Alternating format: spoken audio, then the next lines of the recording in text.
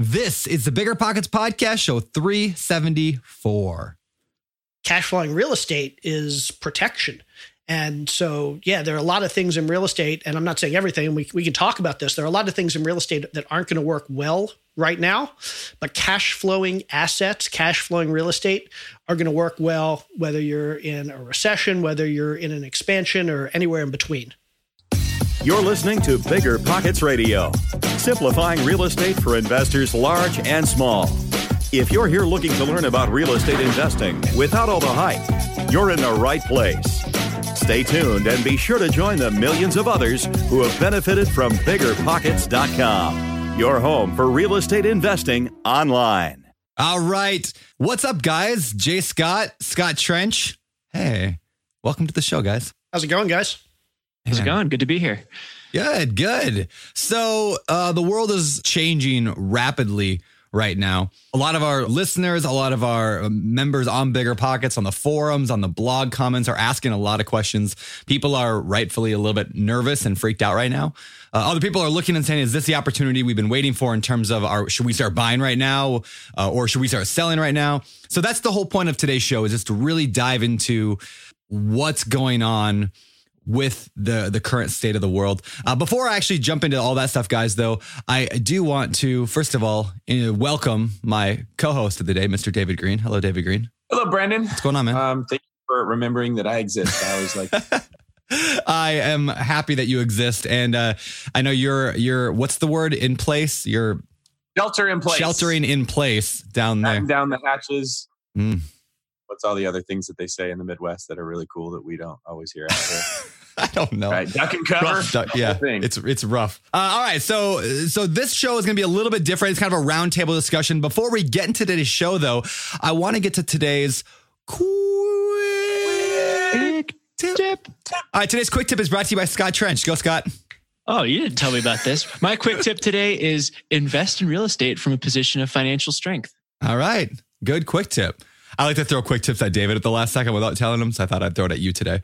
I'd say like 40% of our quick tips are absolutely Brandon, just like hot potato, boom, Go. There you go. What are you going to do? Yeah, we probably should do more quick tips that are prepared ahead of time from our guests. I mean, from our users, listeners. That's what we should probably work towards, but we'll get there. That's a great segue into today's show. That is a great segue. Segue. It's a great segue, guys, into today's show.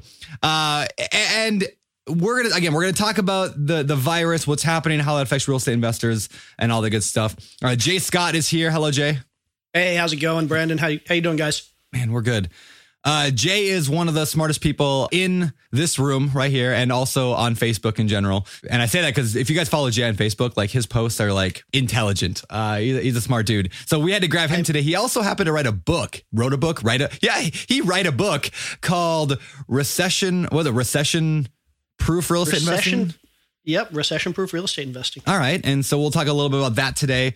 What's better than low money down? No money down. Now through Rent to Retirement, you can buy a brand new construction turnkey rental property for no money down. Wait, hold on, this can't be right. I need to double check with Zach, Rent to Retirement CEO. Oh, hey, Rob. Zach, how the heck are you selling turnkey rental properties for $0 down?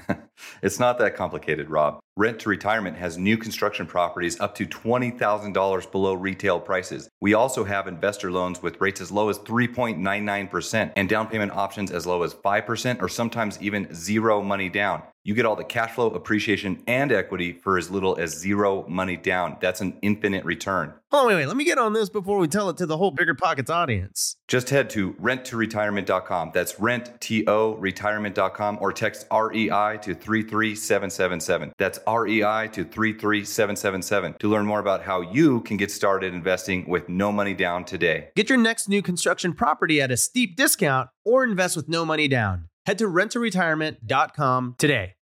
Whenever I used to travel, I would get that creeping feeling that I locked my back door. How do I know my property is going to be safe while I'm away? But not anymore, thanks to Simply Safe Home Security. I'm about to go on a 3-week trip to Copenhagen, but am I tripping about my trip? Nope. With award-winning security and peace of mind from Simply Safe, I don't need to worry. SimpliSafe is a super amazing alarm system that I actually installed in my house myself personally in less than 30 minutes. And there's so much peace of mind knowing that there's something in place to protect my homes, my goods, and my John Mayer shrine. SimpliSafe systems have high-tech sensors that detect break-ins, fires, and floods, indoor and outdoor cameras to keep watch night and day, 24/7 professional monitoring at less than $1 a day. Plus, SimpliSafe professional monitoring agents can even help stop crime in real time by speaking to intruders through the wireless indoor camera.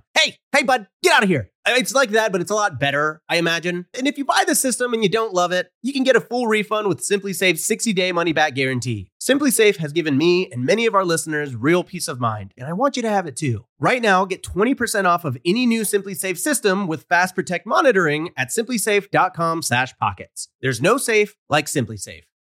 Finding rental property insurance has been a headache for the past few years. You know the feeling. You're scrambling, calling 20 different insurance agencies in a dozen different cities, struggling to protect your portfolio at the right cost. But I'm going to tell you a little secret that'll change everything. Veteran investors don't go through the everyday insurance companies. They just use NREG. NREG, that's N-R-E-I-G, provides insurance solely for real estate investors. They've built the largest insurance program in the country for residential tenant-occupied, vacant, and renovation properties. The best part? You can put all your properties on one insurance schedule and one monthly bill. And you can add, change, or remove properties without having to cancel one policy and purchase another. They insure properties from single-family rentals up to 20-unit multifamily dwellings, vacation rentals, mobile homes, condos, and more. Trade catchy jingles for cash flow with insurance made for investors. Visit nreg.com/bppod to request a proposal. nreg.com/bppod.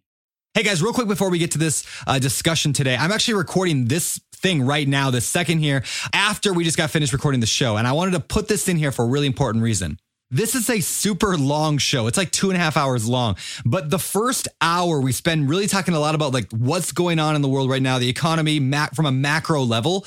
We dive a little bit into the micro stuff, but really it's like a macro level. The second half of the show though, starting at about an hour in, is where we dive into questions from like you listeners, just like you. In fact, we actually asked people to send us messages, like voicemails about their questions. So we're actually going to play those questions and answer it for like an hour and a half of just Q&A. So here's the deal. If you don't care about the macro stuff, you already know what's going on in the economy. You understand what qualitative easing, is that the word I'm looking for, is. Like, if you understand all that stuff, that's fine. You can skip ahead to the hour mark, right at about an hour, maybe hour 1, hour 2, like an hour and a minute or so in. Skip ahead there and just listen to the questions on how it affects real estate investors in today's world.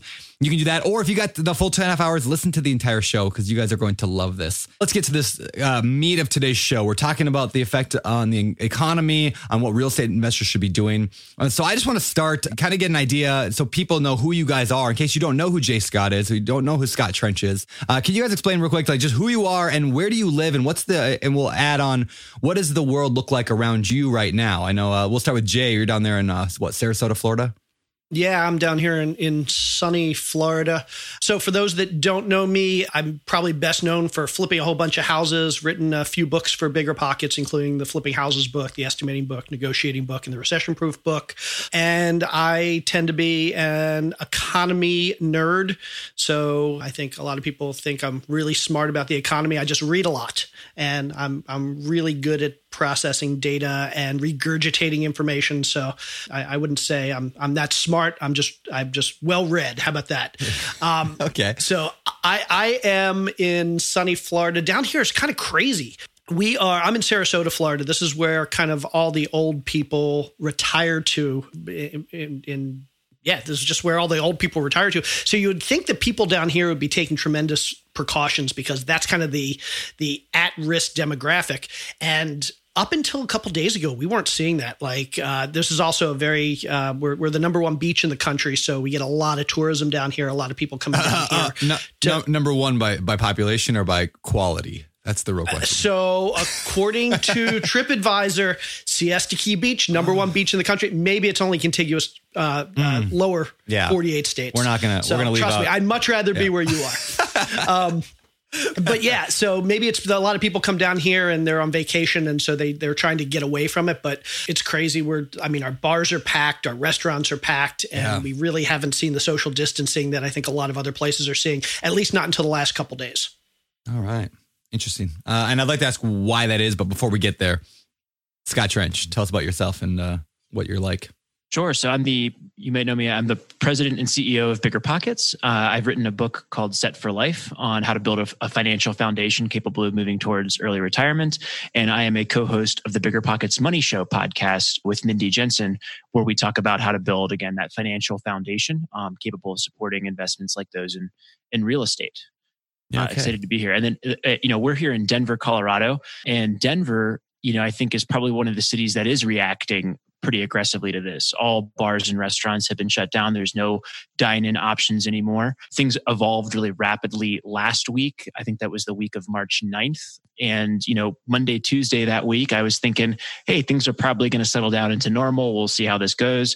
And by Thursday and Friday, I had opted to actually shut down the Bigger Pockets office, have all of our employees work remote, kind of following the timeline of the NBA there in terms of my acknowledgement of the real impact this thing is going to have. So maybe a little slow there to kind of admit that was going to be the case, but then rapidly reacting from there. Well, the hard thing is, I think for all of us is that how many times a month do we see these posts from CNN, Fox, whatever, that the world is ending? Something is going to kill the world every single month.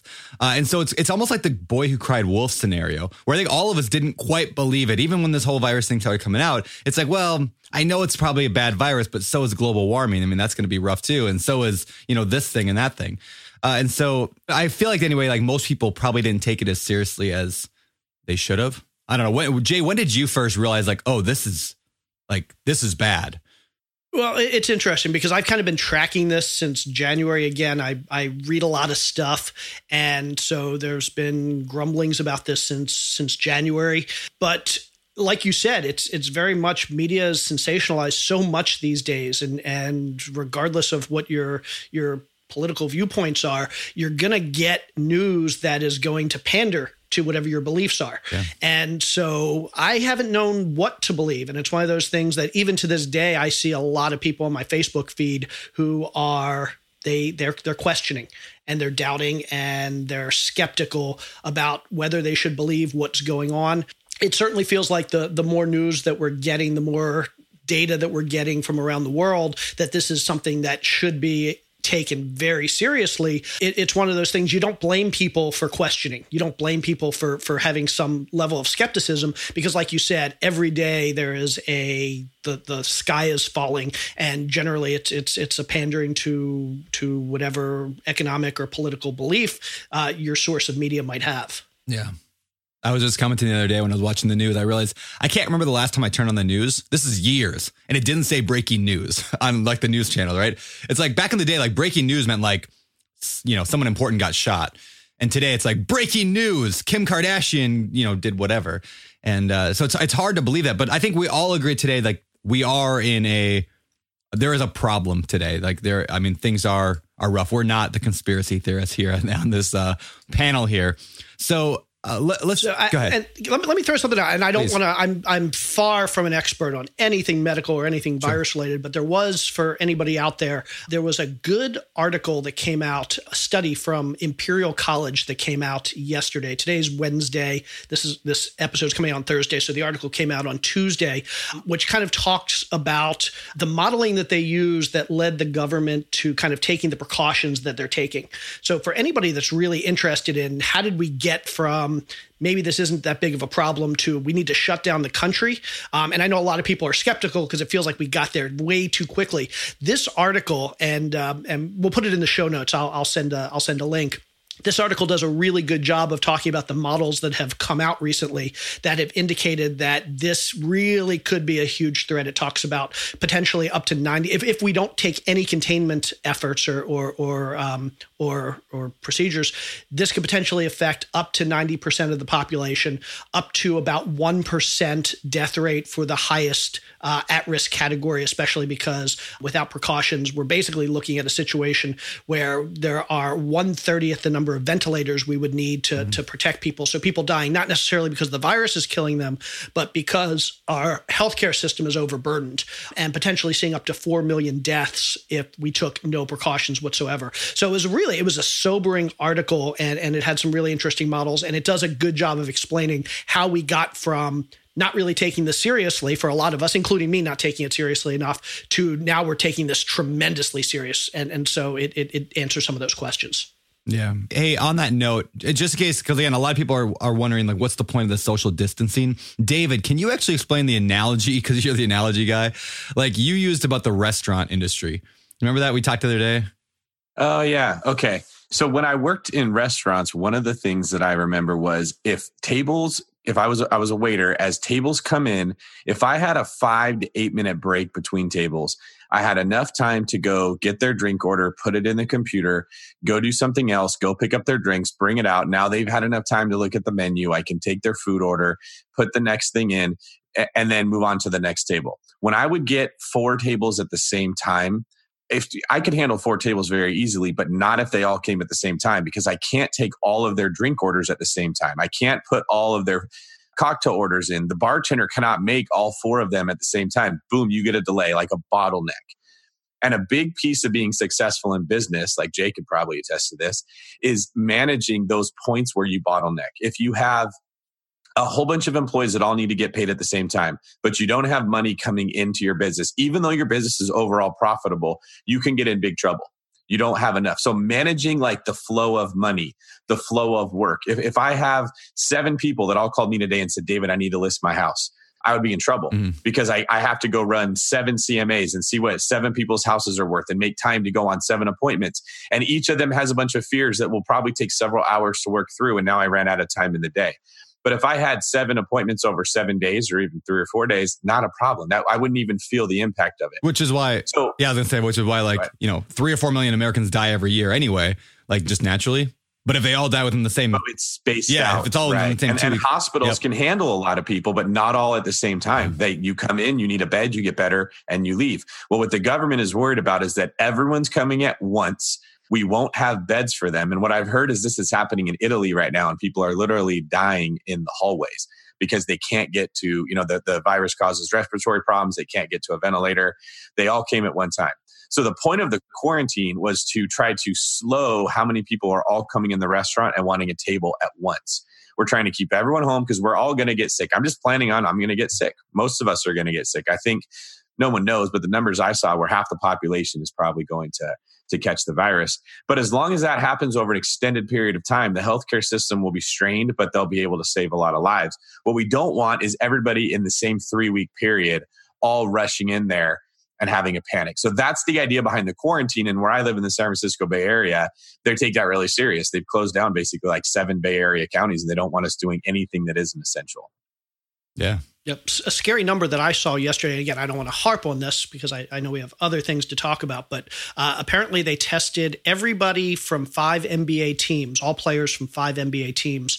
And in theory, because NBA hasn't really been, their season hasn't started, they haven't been practicing, they haven't all been together. In theory, they're relatively disparate groups of people who aren't associating giving the virus to each other. What they found was, I think it was 9.7% of the players had been infected by the virus. And this is kind of the first time that they've done widespread testing on a group of people that didn't really think they were infected and that weren't necessarily closely related.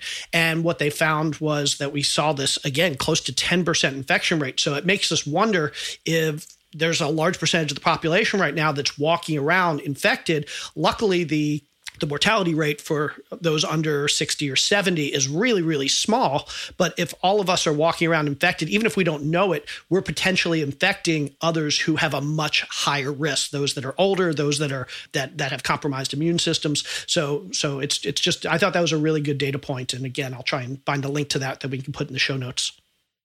All right. So let's shift then a little bit and talk about what this means. First of all, Jay, maybe we can start with you on what are you seeing in the economy? And then I'll ask Scott you the same thing. Like, what are you seeing in the economy right now? Obviously, I mean, most of us know the stock market has been rough. But what does that mean? Yeah, so let me start by nobody has any idea. I mean, I get the question many, many times a day, where are we headed? What does this mean? What's going to happen? And so I can throw out some data. I can throw out some ideas. I can certainly tell you what other people who are a lot smarter than I am are thinking and saying. But anything I say now is likely to change next week, next month, 6 months from now. But certainly what we're seeing is a whole lot of economic turmoil. Stock market is kind of crumbling. And a lot of people say that the economy is a reflection, or the economy impacts the stock market. The stock market starts tumbling when the economy kind of starts to shift. But Ray Dalio, who is an economist that I highly respect, he likes to say that it's actually the other way around. A lot of times it's the stock market that impacts the economy, because when the stock market starts to shift, it changes our perceptions, our confidence in the economy. It changes how much disposable income we think we have, even though losing a lot of money in our 401ks or losing a lot of money in the stock market might not impact us day to day. It changes our perception of how much money we think we have, what our net worth is, what our retirement plans are, and it gets us to start spending differently. So the stock market in this case likely isn't a reflection of where the economy was. The economy was pretty strong a couple weeks ago, but now that the stock market is shifting, that's likely to have a big impact on our economy. Additionally, I mean, we all know businesses are shutting down: restaurants, bars, tourism, airlines. Disney World shut down. I posted yesterday that basically Las Vegas is shut down, so all the casinos are closed. Just some personal anecdotes. I have a friend who runs a Hilton hotel here in Florida, and their occupancy has dropped from mid-90s down to about mid-30s. And so they laid off 50 people yesterday, and Hilton has told them that if it drops any further, they're probably going to lay off the entire staff, save for 1 or 2 people to flush toilets and keep the building safe. So that's going on around the country. I've read that we could potentially see short-term unemployment rate spike to up to 20%, which is just unheard of. 1 out of 5 people literally being out of a job. And that's just employees. If you think about it, a lot of us are also business owners. A lot of us are small business owners. And I'm certainly not saying it's worse for small business owners, but they face their own challenges. Small business owners can lay off their employees and not have to pay their employees, but a lot of times they have inventory sitting on the shelves. It might be perishable inventory, especially if you're a restaurant.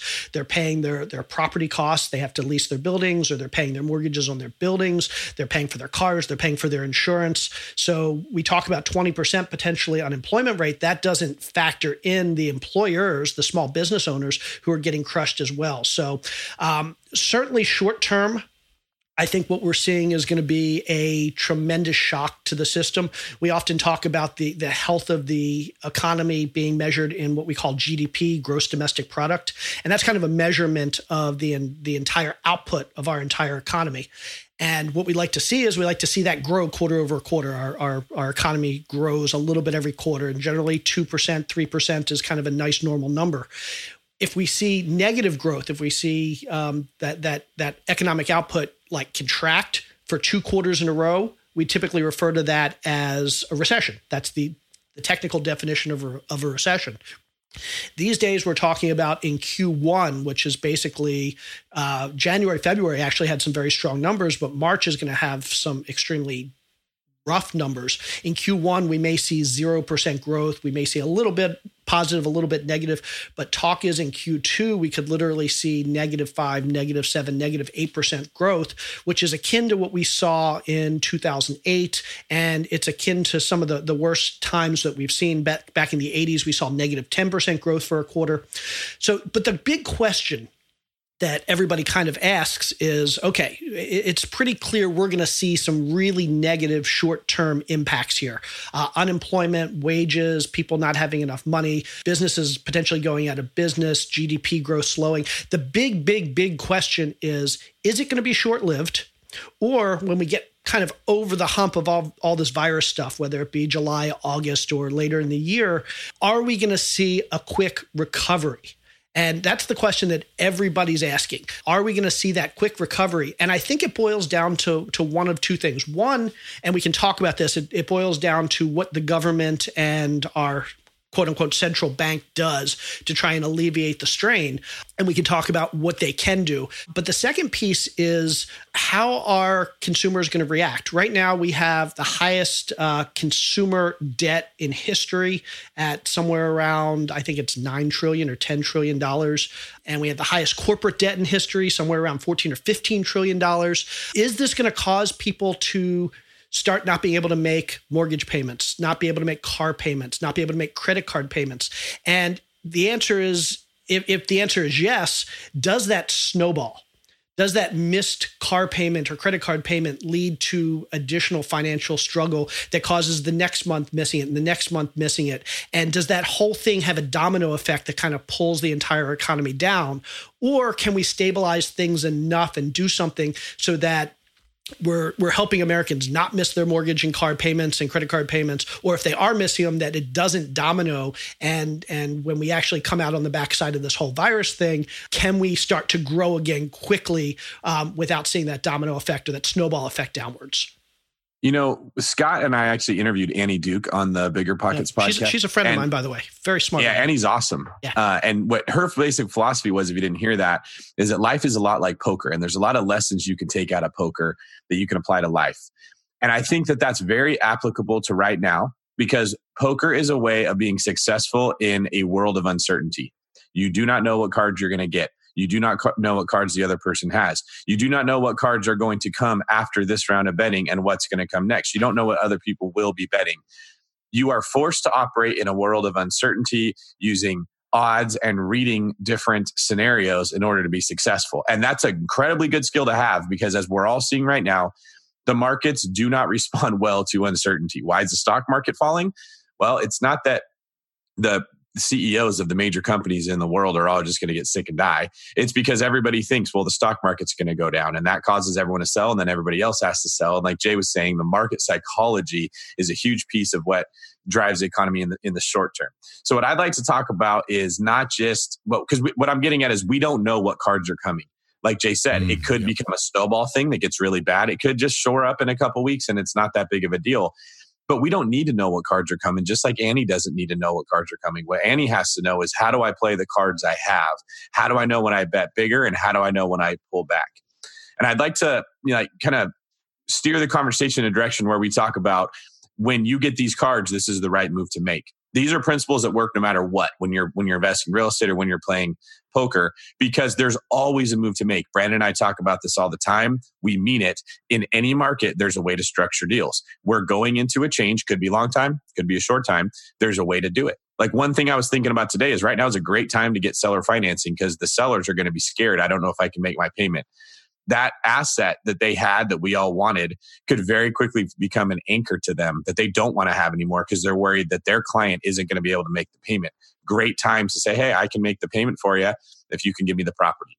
So on that note, Scott, can you talk to us a little bit about what the members of Bigger Pockets concerns are, what questions are being asked out there, and how we can start addressing some of those? Sure. Yeah. So you have to remember, when you're thinking about a Bigger Pockets listener, right? You guys are listening, and everyone's different. Everyone's got an individual, but typically our users are making between $50,000 and $200,000 a year in household income. So that upper middle class earner. Typically they're investing in things like 401k, stocks, and real estate investments. Not very few people are actually in that. There's a lot of small business owners, those types of folks that are in that kind of category, right? And when you think about the first people to be impacted by what Jay was talking about there, I think it's going to be your hourly employees, right? And they're the ones who are going to begin missing rent payments, which obviously could impact investors on Bigger Pockets. And that's a major concern and topic you're seeing going on in the forums. But, for a long time, I've thought, and I still continue to think, that if they're the first hit first and hardest, the second most hit folks are going to be your homeowners who do not own substantial other assets like investments in stocks or real estate, right? And so they're going to be the ones that are going to be the first to get hit by foreclosures and those types of things. And then the third group of people impacted downstream, I think are real estate investors.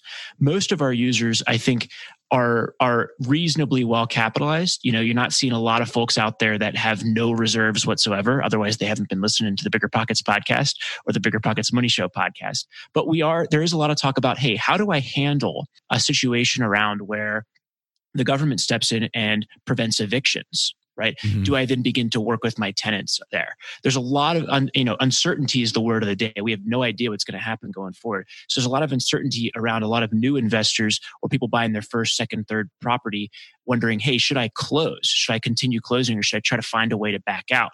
Should I begin getting aggressive right now? And I think that those are really the big concerns that are going on in the community. And there's a lot of really good feedback on these discussions. We've got a post that's really enlightening around how the coronavirus will impact real estate that has 600 posts over the last 12 days. And it's kind of interesting to see the rapid evolution of thought in the community around, this is going to be no big deal to, okay, this is here and it's going to have major impacts. How do we prepare for that? Well, and that brings up a good point is like, this is a rapidly evolving thing. And so even like, we should make the disclaimer right now. This show right now, if you're listening to this 2 weeks after, we're recording this, on March, what is today? I don't even know. The 18th. The 18th. 18th, you said?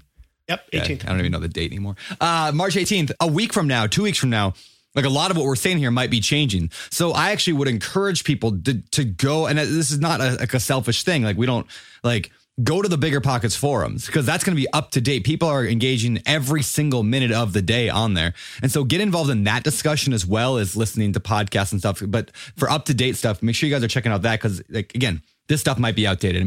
Just 5 minutes before starting the recording of this, we get this news article. Josh Dorkin sent it to me and it said that Donald Trump's having HUD shut down all foreclosures and evictions for the next month. And it's like, well, what is that? We don't even know what it means. Like we were just talking about, should we even talk about it on the show? Because they haven't even defined what that means. Does that mean only HUD foreclosures? Everything. So it goes back to David's point of we don't know what cards are coming, but we can play them. However, I don't mean that we're gonna profit off of this collapse necessarily.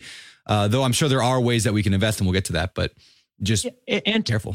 And on that point with the cards, right? We can control our cards, right? We've had that power over the past 10 years to control the position that we're entering today with, right? Jay, you've written a book on recession-proof real estate investing. My I would say passion in life as career in my career is helping people build a strong financial foundation. Yeah. If you have reserves, if you have invested for cash flow, if you have diversified, if you have built a strong financial foundation, you spend much less than you earn. All things I'm sure we're going to talk about. There are a lot of options for you to work through these things, right? For example, with the eviction front, right? If I've got a great tenant who loses their job as one of that 20% unemployment rate, if I'm not well capitalized, my only option is to evict as soon as possible, which is terrible business and terrible. There's a moral consequence there as well, I think, in some capacities, versus a well-capitalized investor with reserves understands that this is all relative and how do I play this hand appropriately and work appropriately with tenants in certain situations and those types of things. Yeah, that makes a lot of sense. So let's talk about this real quick. So we, at Bigger Pockets, like you said, Scott, we are pretty big on having reserves, being careful about what we're doing. Now we're seeing it you've gotten a little bit of feedback from, I think it was one person was saying, well, this is why the burst strategy is just a terrible idea. And this is why you shouldn't do no money down deals because we're in this position because of that. So Scott, can I ask you first, is that an accurate criticism or is this why we've been talking about that stuff? Yeah, well, first of all, I think the beauty of Bigger Pockets is that you can absorb the perspective of a lot of people and learn about what works and what people are doing and kind of make the decisions you want for yourselves, right? But as a whole, the folks that represent Bigger Pockets officially, the four of us co-hosts on other podcasts, the Rookie Show, those kinds of things, I believe we are very conservative, right? I have harped for years. If you're going to buy real estate, make sure you're investing for cash flow, yep, right? And long-term appreciation. Make sure that you are bringing your down payment. That down payment, by the way, can be 0%, 3.5%. I'll talk about that in a second here. But you can bring a low down payment. But make sure you bring your down payment, your any closing costs, any rehab costs that you need, and have $10,000 to $15,000 in reserves in addition to any credit lines that you might have, right? And so, run the numbers. You built our calculators and have harped on that for a long time. And then Josh, our founder, has been harping about a bubble and recession since 2013. We love Josh, right? Yes. So I think there's a lot of conservatism in the community, and I think that our community as a whole is going to be largely reasonably well capitalized and prepared, with a couple of people who may not have those things. And if you don't have those things and you're listening to this show, time to stock up and build up that reserve and shore up your financial position, you may still have some time here. So I'm not sure if that's answering your question. No, I think it is. And I think to go to the equity thing, we talk a lot about like the 0% down. Like I'm like often known as like the no money down guy because I wrote a book called The Book on Investing in Real Estate with No and Low Money Down. But the point I have always made in there is the same one David makes in the Burr book, is if let's say there's $100,000 house and you go and put a $30,000 down payment on that house. Now you have a mortgage for $70,000. It's worth $100,000. You owe $70,000 on it. The beauty of like the no money stuff is get that deal for $70,000 all in with no money down. I would never say go buy that $100,000 house for $100,000 no money down necessarily. Like I'm not saying like go and over leverage like we did back in 2008. The idea with creative investment or creative strategy is to get a better deal so that you have the equity. So the economy could drop 20 or 30%. Now, if it drops 50%, sure, we may be under. But none of us really expected that. But if you have good cash flow, if you have good reserves, like we can weather that. And if you're just a good business owner, like make good business decisions, we can get through that. Yeah, well, I'll chime in there. This is not, no one has been saying this entire time, right? I can't emphasize this point enough. It's not smart to buy the $100,000 house with no money down if you don't have any money. Yes. Right. Agreed. And you have bad credit. Yep. Right. It can be a very reasonable thing to do. Hey, I've got $30,000. Instead of putting 30% down, I'm going to keep that $30,000 in cash and put no money down to finance the property. Now I've got a much more conservative position than if I'd put the 30 into the property and kept no reserves back. Assuming it cash flows at that point, because then you're not paying money every single month out of pocket just to survive on a property, right? Absolutely. So, and this brings us to house hacking, right? Yeah. So house hacking, some people talk about this as a risky strategy, right? And what I want to point out though is who's going to lose in a recessionary environment? Your first person to lose is going to be the tenant who can't make rent. The second person is going to be the homeowner who loses their job and can't make their mortgage payment. Your house hacker, right, is buying a house and is in relatively the same position as the homeowner, but has the potential for that income to offset that rent. So going into a recessionary environment, I think that house hacking is still one of the most conservative ways to go about your living situation financially, right? And so I think there's a lot of concerns out there about, is that risky? Well, everything has some form of risk. Which is the least risky way to go about these things in going into a recessionary environment? I think those are the questions that we've got to ask and answer. That makes sense. And by the way, guys, we're going to get into it in a few minutes here. We're going to actually get real, like actual calls from real estate investors who are listeners of the show and Bigger Pockets members. We're going to bring that in a little bit, and we're going to go very specific on like, what should I do in this case? And we're all going to chime in. I want you guys to know that is coming. But first, we want to get a little bit more of a bigger picture here. So before we jump into the specifics on how real estate investors should handle this stuff, a couple quick questions. First of all, Jay, I want to touch on the recent changes to the Federal Reserve.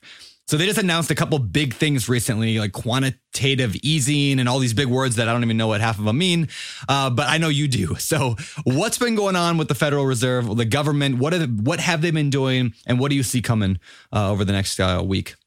Yeah, it's funny. I've been having this conversation with people for a couple years now, and previously, it's always been, hey, here's some good information so you can sound really smart at a cocktail party.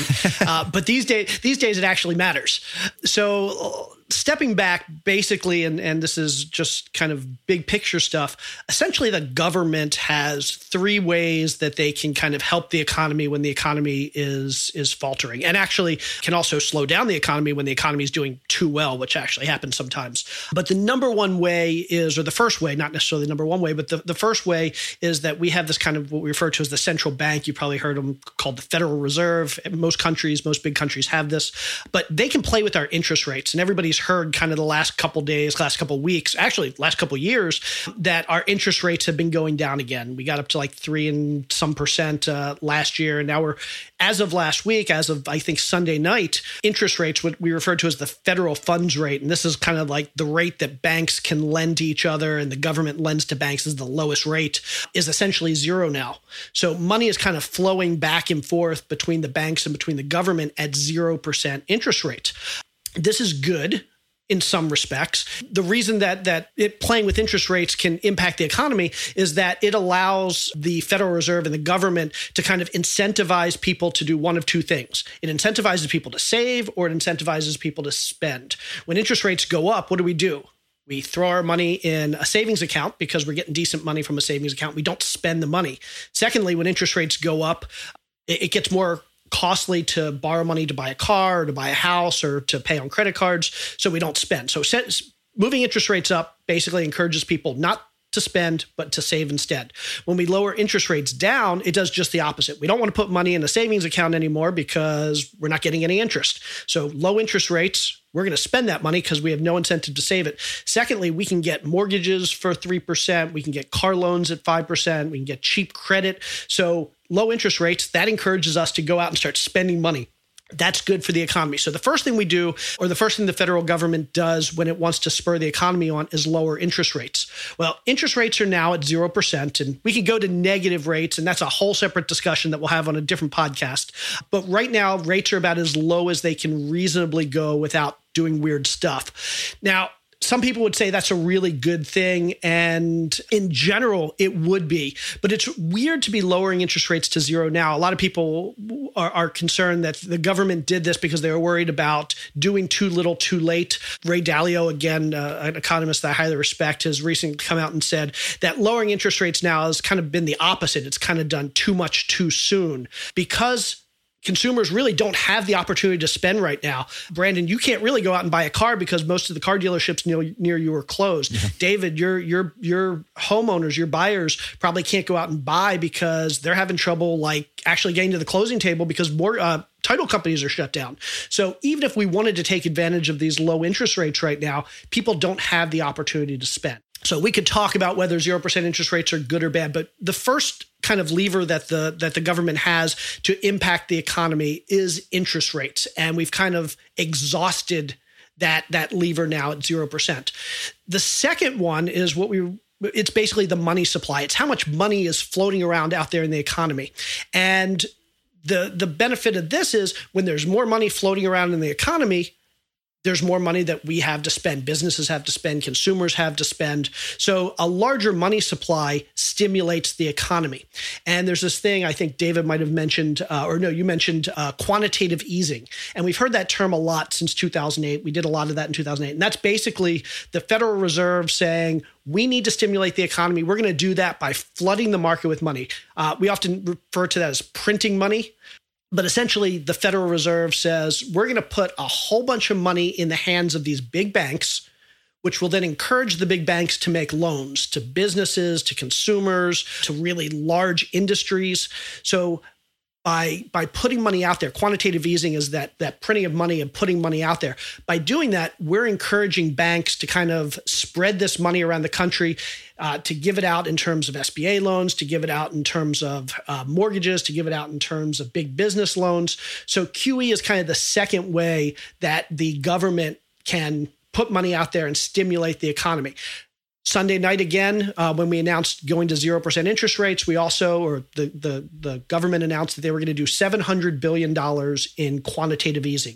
In other words, they're going to put $700 billion more money out in the market for banks to kind of give loans and keep the economy going. To put things into perspective, between 2009 and 2014, we put $4.5 trillion into the economy. So it's a significant percentage of that. That's like 1/7 of what we did back in 2008. So it's a decent percentage, but on a total scale, we could be flooding a lot more money into the market to even get to where we were in 2008, 9, 10, 11, 12 levels. So we're kind of at about 700 billion now. We'll probably see that bump up over the next couple weeks and months. Okay. Then the third piece, and so those are the two levers that the Federal Reserve has, interest rates and money supply. The third is one that is more the government's control. This is stuff that often has to go through Congress. We have to pass legislation to do this, but this is the more direct stimulus stuff. So this is, people have probably heard recently the government talking about bailing out airlines, bailing out Boeing, potentially giving $50 billion to Boeing over the next couple weeks to keep them solvent and keep them from going out of business. But this also involves potentially giving bailouts and direct stimulus to consumers. So yesterday, the president announced that they're thinking about giving $1,000 to every American, or maybe it's every adult, I don't know the details, to basically allow them to continue to make their mortgage payments, to buy food, to live their lives. And so this is a level of direct stimulus that as far as I know, we've never seen in this country. I'm not even sure what the mechanisms are to do that. Do they mail a check? Do they stick it in your bank account? Do they send you a prepaid Visa? I don't know. And these are the kinds of things that the government is so concerned these days that we need to keep things going, that they're starting to think about, not necessarily for the first time, they probably thought about it in 2008, but it may be the first time that we actually see the government handing money directly to consumers to allow them to continue to make their payments and to continue to survive until we get to the other side of this. So that's kind of the third piece that the government has to work with, the bailouts, the direct stimulus. And again, interest rates, we're probably past that. There's not much more we can do there. Money supply, I suspect that we're going to see a ton more money flooding into the money supply over the next couple of months. You're going to hear that term quantitative easing a whole lot again. And we're going to start to see a lot more bailouts and stimulus aimed towards both big businesses, small businesses, and probably directly to us as consumers as well. Yeah. Well, the $1,000, I was just hoping that they would just load up all the $1,000 bills in a plane and just fly over the country and just let it go. That's what I would do if I were the government. That always works. Yeah, wouldn't that be fun? It was just grabbing money. It's like one of those machines. A lot more Midwest investors moving to the Midwest then. So the funny thing is they often refer to it as helicopter money for that very reason. That's funny. Yeah. Like when we drop aid into other countries. Yeah, exactly. Yep. I envision, those like machines where like, you go inside this like tube, this glass tube, and they like throw a bunch of money in there, and then the fans come on. You got to try to grab the money in the air. That's about like how I'd envision that going. So, can I speak to the fears of what's going on in most people with just this? I don't know what's going to happen. Please. Okay. In one of the last episodes that Brandon and I just put out, we talked about the zoom factor. That when you zoom in on any situation, any deal, any problem, and all you see is the problem, your emotions are like, this is scary. But when you zoom out and you look at that same situation from 30 years, you don't even remember that you had an issue during escrow. The stuff that caused so much emotional turmoil disappears when you zoom out. And we are in a zoom in phase. Everybody is rapidly consuming as much information as they can possibly get and focusing on it and then panicking. And what Jay's talking about gives us a really good opportunity to zoom out a little bit and recognize this is a pattern. In my short time on earth at 37 years, I have seen this happen. I remember George Bush did something very similar to this, where it was like a tax incentive where they pushed money out and said, at your taxes, you're going to get a bunch more money coming to go spend in the economy. I remember President Obama did this when we had the whole, if you buy a house, you get like a credit back of like $7,500 if you bought a house during this time. I don't remember. We had some fancy name for that. This is normal stuff. Whenever people start to freak out, the government recognizes the negative impact on market psychology, and they do something like this that's very basically ceremonial. Like this $1,000 a month they're giving everyone is not going to change everything, but it will make you feel better. And that's what they're trying to do. They're trying to stop a panic. What will affect everything is what Jay's talking about with quantitative easing. Okay. This was a huge and not often talked about impact on our economy in general that we went through during the too big to fail phase. Okay. The government did not want to have to go. It's the equivalent of printing money. They're not actually doing it. What they're doing is pushing like paper money or electronic money into the economy by buying bad debt that never should have been bought. But it has the same effect as printing money. I watch real estate prices almost double from the point where they did that to where they are now. And we all rode this in crazy, awesome wave of watching real estate go up, up, up, up, up. And we just thought this is the way it's always supposed to go. But that was not normal. That happened because we put so much money into the economy, it had to find somewhere to go. A lot of people bought apartment complexes because raising money was really easy. A lot of people invested in like angel investors and venture capitalists were able to raise a lot of money because it was all over the place and go put it into companies. It really did help prop our economy, but it comes with a price, right? Inflation eats into a lot of this, and it gives you this false sense of security because you've got extra money that's very easy to get your hands on. At the same time, Jay talked about interest rates. They kept them really low. So now there's no reason to keep your money in the bank. So you need to go lend it to someone to get some kind of yield. And there's tons of money to be lending, raising money. This is why Brandon and I talk about this is like the best time ever to raise money because it's everywhere. It's not hard. Well, when there's a lot of capital, it needs to find a home. And where there's more demand than there is supply, like with real estate, we saw prices rise. This is a big reason why real estate's done super good. Okay. And the reason I'm pointing this out is we're about to go do it again. Okay. It's as a cop, we would see people that would be on like a methamphetamine bender and they would go for 7 days without sleeping. There was just a ton of energy and they would just stay up all night taking apart lawnmowers and riding their bikes all over the place and going on runs in the middle of the night because they've got to burn off all this energy. And then at the end of that, they'd crash and they would sleep for 3 days. Well, we're getting to a point where, oh my gosh, there might be a crash happening, and we're putting more energy into the economy. I'm expecting that when this entire temporary scare kind of passes over, you're going to have another big wave of stuff becoming more expensive because of quantitative easing. And for anyone who doesn't quite buy into what I'm saying, what I would recommend you do is you Google US money supply. And you just look at a graph of at what point when the dollar was tied to gold, how many dollars were floating around. And then what was it, Jay, like 78 or so where they got rid of the gold standard? Yeah, officially 70. Early 70s, yeah. No, okay. Yeah, it was late 70s. You're right. Late 70s. So they said, okay, now the dollar's not tied to gold at all. The government can print as much as they want. It's backed by the faith and credit of the US government, not by gold. And how quickly we started printing more money. And then in 2010, when they started quantitative easing, that chart, it just spikes like almost completely vertical. That's going to lead to prices going up. Okay. So for the people that are really worried, what if this, what if that? It's hard for me to see this turning into something that could throw us into a depression when we're probably creating the opposite problem. We're putting a lot of money into the economy. It's going to make things seem like they're more valued than they really are. Jay, do you have any objections with the way that I'm interpreting it? No. I 100% agree. I think that, and I know I'm probably going to be a little bit more pessimistic than a lot of people here, but I think that in this particular case, we're going to have to see the government literally flood the market with quantitative easing. I think it's going to make 2008 look like kind of just a trickle of cash into the money supply. Now, don't get me wrong. I don't necessarily think that's a bad thing. I think that we're going to see such a cliff that we're falling off in terms of GDP, in terms of unemployment, in terms of just money not flowing around the country over the next couple months because everything's shut down, that it's really going to require, and I hope the government does this because I really think it's going to be necessary. I hope the government floods the market with a ton of money. The nice thing is we often talk about the gut reaction there is, well, if you do that, you're going to cause inflation. More money means people have more money to spend. More money to spend means more demand. And then businesses start to raise their prices because there's so much demand. The nice thing is during a recession, you can have as much money as you want out there. People are still scared to spend their money. So you're not going to see the inflation. You start to see the inflation when things improve, when the economy starts to get better. That's when inflation becomes a concern. So the big question now is the government, assuming they put in $4 trillion, $5 trillion, $20 trillion, whatever that number is into the economy in quantitative easing, are they going to be able to take it back out before we start hitting massive inflation? And that was the issue we had under the Obama years. We put $4.5 trillion in, and we weren't really keen to try and get it out because we were scared that was going to hurt the economy.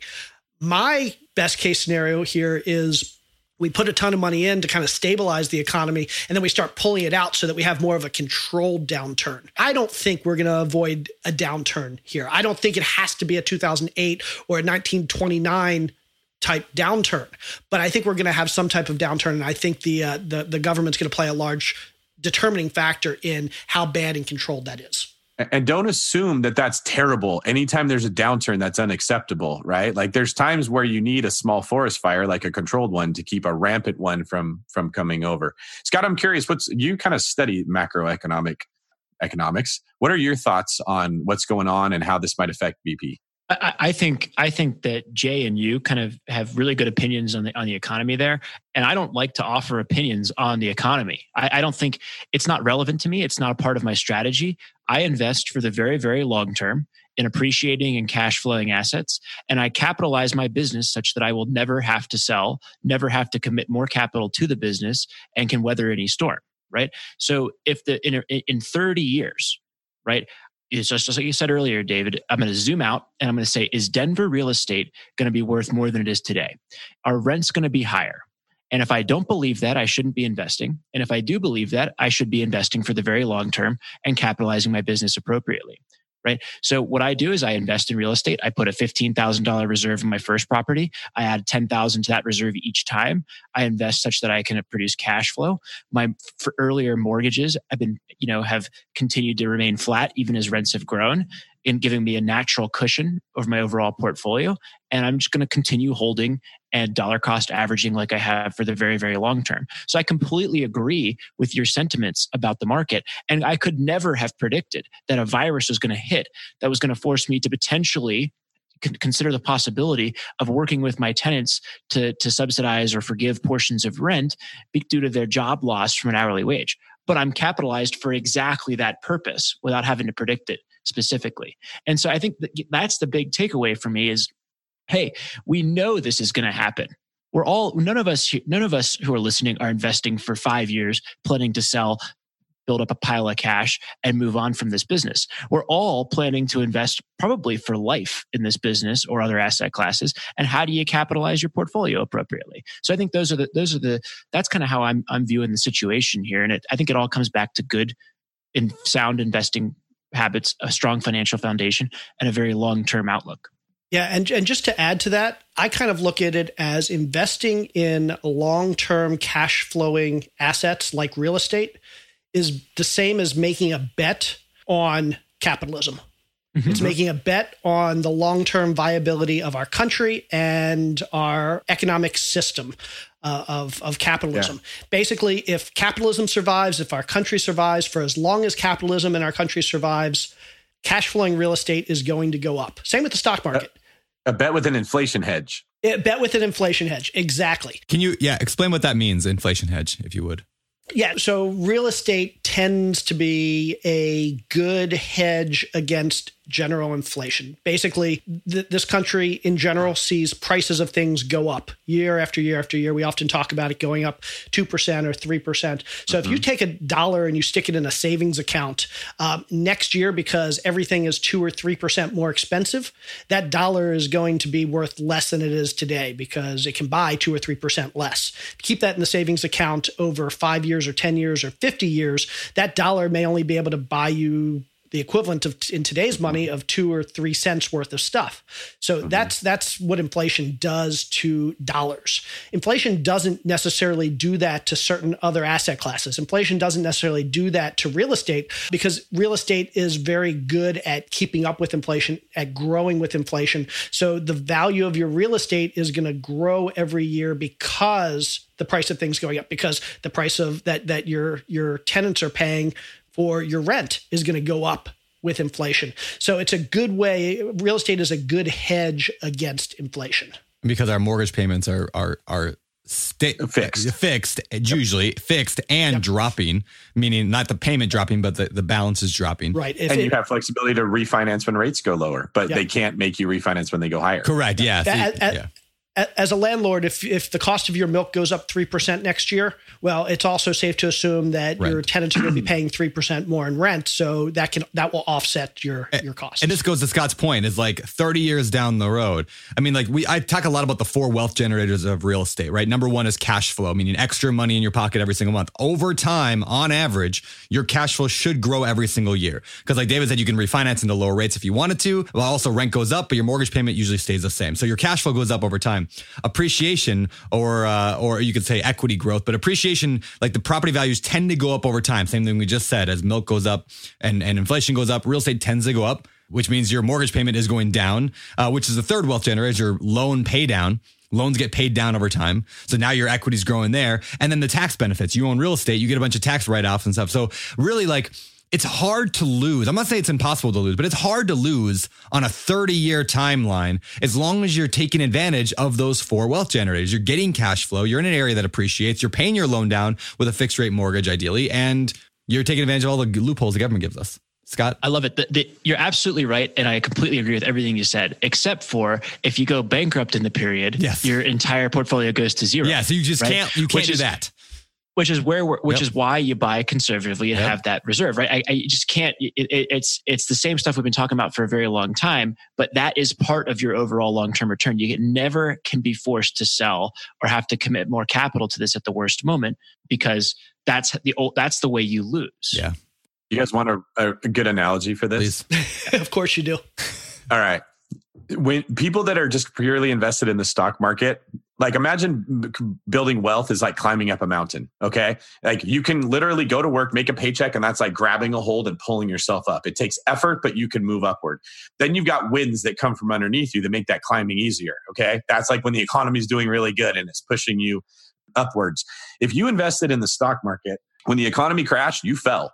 You just lost your grip on that mountain and boom, you plummeted and you couldn't do anything to stop that. There's nothing that you can do. And until the winds come right back up and carry you, you're kind of helpless.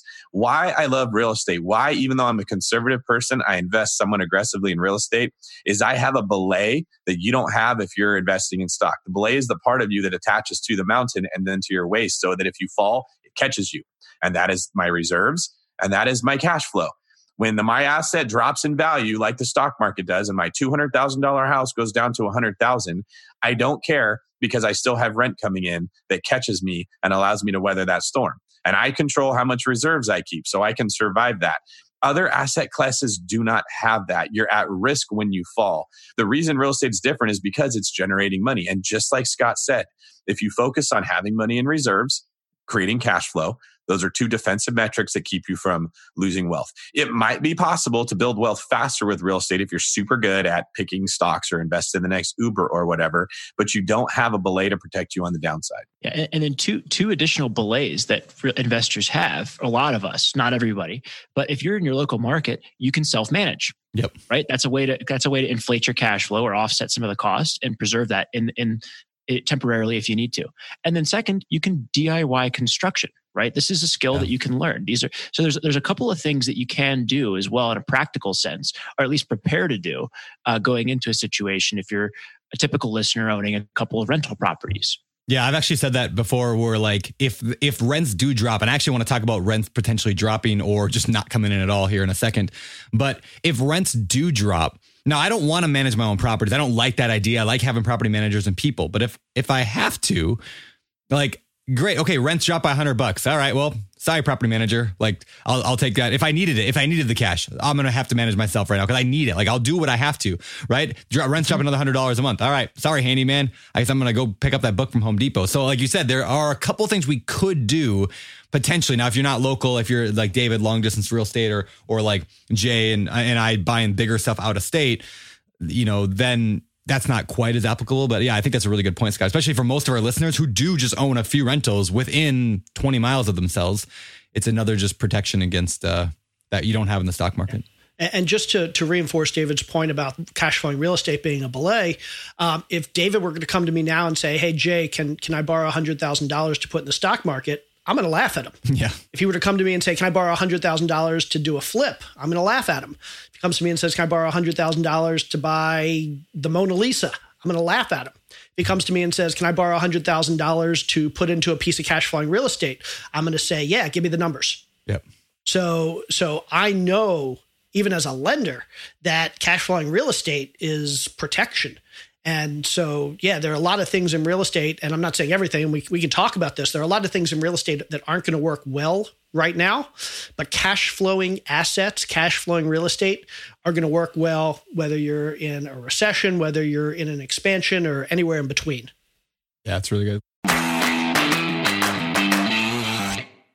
Whenever I used to travel, I would get that creeping feeling that I locked my back door. How do I know my property is going to be safe while I'm away? But not anymore, thanks to SimpliSafe Home Security. I'm about to go on a 3-week trip to Copenhagen, but am I tripping about my trip? Nope. With award-winning security and peace of mind from SimpliSafe, I don't need to worry. SimpliSafe is a super amazing alarm system that I actually installed in my house myself personally in less than 30 minutes. And there's so much peace of mind knowing that there's something in place to protect my homes, my goods, and my John Mayer shrine. SimpliSafe systems have high-tech sensors that detect break-ins, fires, and floods, indoor and outdoor cameras to keep watch night and day, 24/7 professional monitoring at less than $1 a day. Plus, SimpliSafe professional monitoring agents can even help stop crime in real time by speaking to intruders through the wireless indoor camera. Hey, bud, get out of here. It's like that, but it's a lot better, I imagine. And if you buy the system and you don't love it, you can get a full refund with SimpliSafe's 60-day money-back guarantee. SimpliSafe has given me and many of our listeners real peace of mind, and I want you to have it too. Right now, get 20% off of any new SimpliSafe system with Fast Protect monitoring at simplisafe.com/pockets. There's no safe like SimpliSafe. This show is sponsored by Airbnb. Did you know that a long time ago, before I ever started my real estate business, I turned one of my first primary residences into an Airbnb? And that's the extra income that I needed from Airbnb that gave me the confidence to go out and work for myself and eventually quit my 9-to-5 job. And now I have dozens of Airbnbs all over the country. I've even partnered up with the old David Green on a recent property in Scottsdale to take our portfolio to the next level. And of course, we host it on Airbnb. But you don't need to be a full-time real estate investor to start on Airbnb. As a matter of fact, I was self-managing 10 properties while working my 9-to-5 job, so I know anybody can do it. Think about it this way. You're looking for extra income and going on a vacation. Wouldn't it be great to rent out your space and let your property pay for itself while you're gone? I did this one time. I pitched my wife and my roommate, because we were house hacking, on the idea of renting out our home, and it paid for all of our expenses on a trip to Mexico City. So go and give it a try. It might just change your life, just like it did mine. And I really do mean that. Your home might be worth more than you think. Find out how much at airbnb.com/host. Calling all property owners and operators. Are you managing a multifamily property and looking to elevate your residents' living experience? Introducing Quantum Fiber Internet, your go-to choice for speedy internet your residents will love. The process is as seamless as Quantum Fiber service. Starting at just $50 a month, your residents can enjoy fast, reliable internet that will make them love where they live even more. Connect with your local fiber representative today. Learn more at q.com/go-big. I wonder how they got that domain. That's q.com/go-big. Limited availability. Service and rate in select locations only. Taxes and fees apply. 360 Wi-Fi and other equipment lease charges, taxes, and fees are excluded from Price for Life offer and may be increased.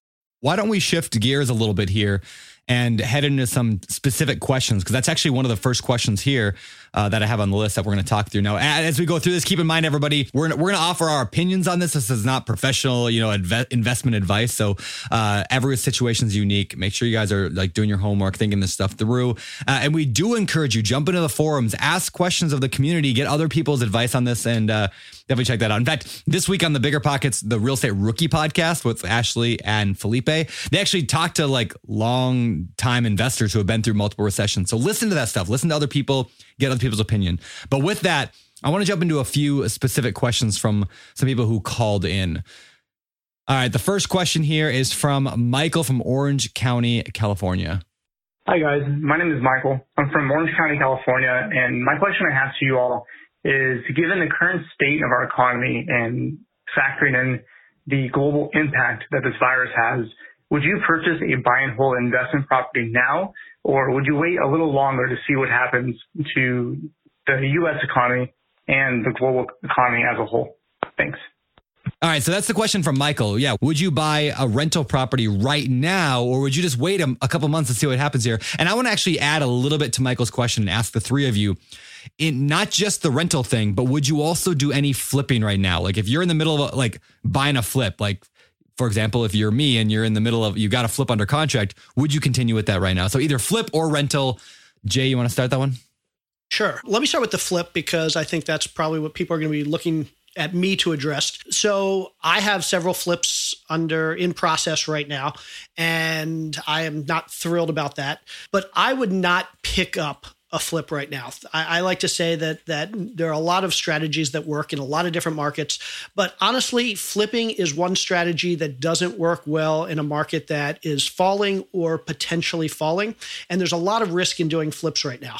Now, I know I'm going to hurt my book sales by saying that, but that's the honest truth. Actually, I'm not going to, because what I'm going to say is, if you're interested in flipping, now's the time to start learning about flipping. So go pick up the book on flipping houses and spend the next 6 months or 12 months or 18 or 24 months studying, so that you're prepared when the market starts to come back. Yeah. But for anybody out there that isn't an expert on flipping, if you're looking to me for my opinion on flipping, you're probably not enough of an expert to be flipping right now. I'm not enough of an expert to take on new flips right now, because I don't know where the market's going.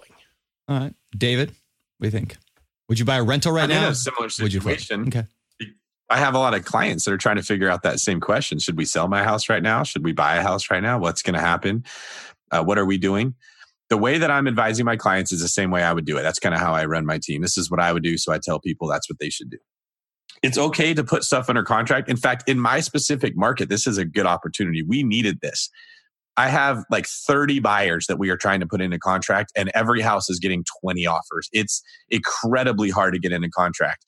This is actually a good thing when the brakes go on, and it gives the right people the right chance to get in and buy something that they couldn't have before. But what we're doing is we're creating our contracts with very long contingency periods and lots of ways out for the clients.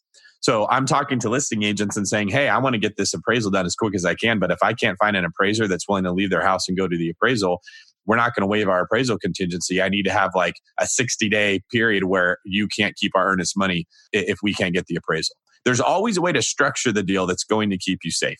And that's what I'm telling people is if you're going to buy real estate right now, one, I wouldn't buy luxury real estate right now. That'd be something. And by luxury, that's different by market, right? $1 million in San Jose is not luxury real estate, but in Sarasota, Florida, that very well could be. I'd probably avoid that market. But if you have an opportunity to flip a property and if it doesn't work, you could rent it out and you know you have plenty of capital and you really like this deal, you really like this area, I'd go for it. I just write your contract with ways that you can back out, to like have extended escrow periods, maybe a 60-day to 90-day escrow period, just in case things go wrong and you need more time to get the deal put together. In my area, we just created an addendum, basically like a COVID-19 addendum that says a bunch of extra ways that buyers and sellers, if they both mutually agree to back out, they can. Even if there's no contingencies in place, the buyer can still back out if they're unable to close because of COVID-19 related reasons. So it's just, here you go. Here's your solution. What are you worried about? Okay. Now you have a way that if you can't record with the county, if you cannot find an appraiser, if the lender won't work and you can't get money, that's not your fault. Then you don't have to worry. Yeah.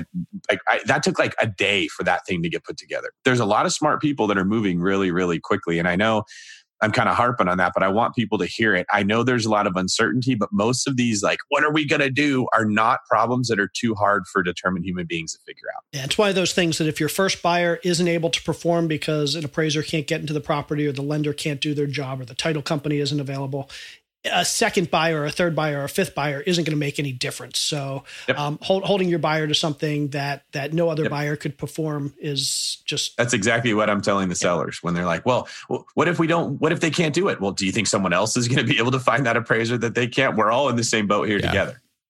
Scott, what do you think? I think, I invest in both stocks and real estate. Right. And what you're seeing in the stock market, this is a lot of stuff we talk about in Bigger Pockets Money, right? Is people are cautious. They're not acting right now. They're waiting and seeing, right? And so what should you do and what are people going to do? I think those are 2 points you got to discuss here. What people are actually doing is I think your newbies, people buying their first or second property, those types of situations, I think that they're pumping the brakes largely. There's a great thread on Bigger Pockets on the forums right now if you want to go check that out and get a diversity of opinions on that. But that seems to be the consensus among our newer investors. The folks who are more seasoned, they're seeing this as an opportunity to potentially get deals and under contract and terms, to David's point, that they weren't able to get previously on that. For a long-term investor, if you buy into my approach to like investing over the very, very long term in real estate, this doesn't really change anything because I'm effectively already dollar cost averaging into real estate. So I'm going to continue my search and keep looking. I am not under contract and have not submitted offers recently. That may change in the coming weeks if I see something that I like and that I think makes sense. But, I think that that's the reality that's going to take place in the market. And so kind of do with that what you will. Yeah, that's good. Just to throw my thoughts real quick. Yeah, I'm with you guys. Like, I would not, especially like you said, Scott, like I would not be opposed to buying on the way down, like kind of dollar cost averaging my investment thing. As long as the cash flow is there, as long as I believed in the economy long term here, as long as, everything lined up. I'm a little worried about what the banks are going to do. I mean, I know they're getting money pumped in, but it doesn't mean they're going to lend it out necessarily. I think they will. But this also affects more on the commercial side, which I'm buying, these mobile home parks, which I still think mobile home parks are a cool investment at this point. But like, what happens if the banks are like, the commercial banks are like, yeah, I know we were quoting you guys at 4.5 interest rate, but we're actually at 9 now. Like, I doubt that's going to happen, but that's the biggest fear I have, which goes to David's point of making sure that contingencies are in place to be able to handle those things. Like, I worries me. I don't love the idea of flipping right now. I'm in contract on $1 million flip right now. And I'm like, and I'm going to go through with it, but I've got a lot of reserves right now. I mean, I've been stocking cash for quite a while. So like, I can weather that. If you were a brand new investor and you're putting your entire life savings into the down payment on a flip right now, which you should have never done in the first place. Yeah, correct. Yeah, you should. Yeah, you shouldn't put your last dollar into any deal, no matter what the economy looks like, because it could drop at any point. So. And just to address that, a couple things. One, if you're contract for a flip, or I'm in the middle of a few flips. Hopefully, if you've been buying flips in the recent past, knowing that we were, I mean, again, recessions happen historically every 5.5, 6 years. So nobody should be surprised after 12 years that nobody expected this event, this kind of black swan event, but nobody should be surprised that a recession was coming at some point in the next couple of years. Hopefully you were buying with a plan B, a plan C, a backup strategy. Hopefully that property could either make you could turn a single family into like an assisted living facility, or you could rent it long term, or you could do something else to kind of tide you over until the economy returns and you can sell it as a flip. Hopefully you're doing that. I also want to address the whole question of buying cash flowing assets, because yes, I agree with Scott. Absolutely. I agree with all three of you. Always good time to buy cash flowing assets, even if you're dollar cost averaging on the way down. But there's another thing to consider, and that's class of property. Historically, what we've seen is that not all residential properties act the same. Not all of them react equally to a downturn. And typically we refer to properties by their class. There's A class, which is kind of luxury housing. There's B class, which is kind of the above average housing. There's C class, which is more worker class housing. And then you have things like manufactured and mobile home parks. Typically what we see is the higher up in class that you go, the more rent compression we see. And what that means is in Class A properties, we tend to see rents fall further than we do in Class B. And in Class B, we see rents tend to fall further than in Class C. And the reason for that is pretty much common sense. I mean, people that are paying for luxury housing, if they're losing their jobs, if their businesses aren't doing well, they're going to downgrade, and they're going to go from that nice luxury penthouse maybe down to B-class housing. People in B-class housing, they might be losing their houses or losing their jobs or seeing their wages cut or their hours cut. So they're moving down to Class C housing. But everybody needs a place to live. And most people aren't going to go homeless. Most people aren't going to move back in with their parents. So that C-class housing tends to be pretty resilient because that's kind of the baseline housing. That's the most common type of housing. So if you own C-class housing, historically during recessionary events, you've probably seen your market rents go up. You've probably seen your occupancy go up because there's more demand for your housing. So if you're looking for something to buy during a recession or leading up to a recession, my recommendation is stay away potentially from Class A housing, even potentially stay away from Class B housing and focus on that Class C housing, or like Brandon has been doing, and big high fives to Brandon, focus on mobile home parks because those tend to be even more recession resistant than all the other classes of housing. Yeah, I've been preaching like that's in my pitch for the last 6 months to investors in my fund. It's exactly that. But that said, nobody expected quite this. And so I want to actually go to the next question here because it's actually my response to what you just said, Scott. So let's hear from Jack Repke from Charleston, South Carolina.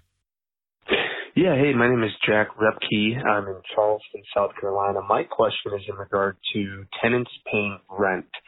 We are looking at a property where some tenants are in the food and bed industry, which obviously is taking a big hit. And we have concerns around their ability to continue making rent payments. So I'm wondering what other investors are doing out there to A, mitigate that risk, and B, work with the tenants in these tough times. All right. Thank you very much.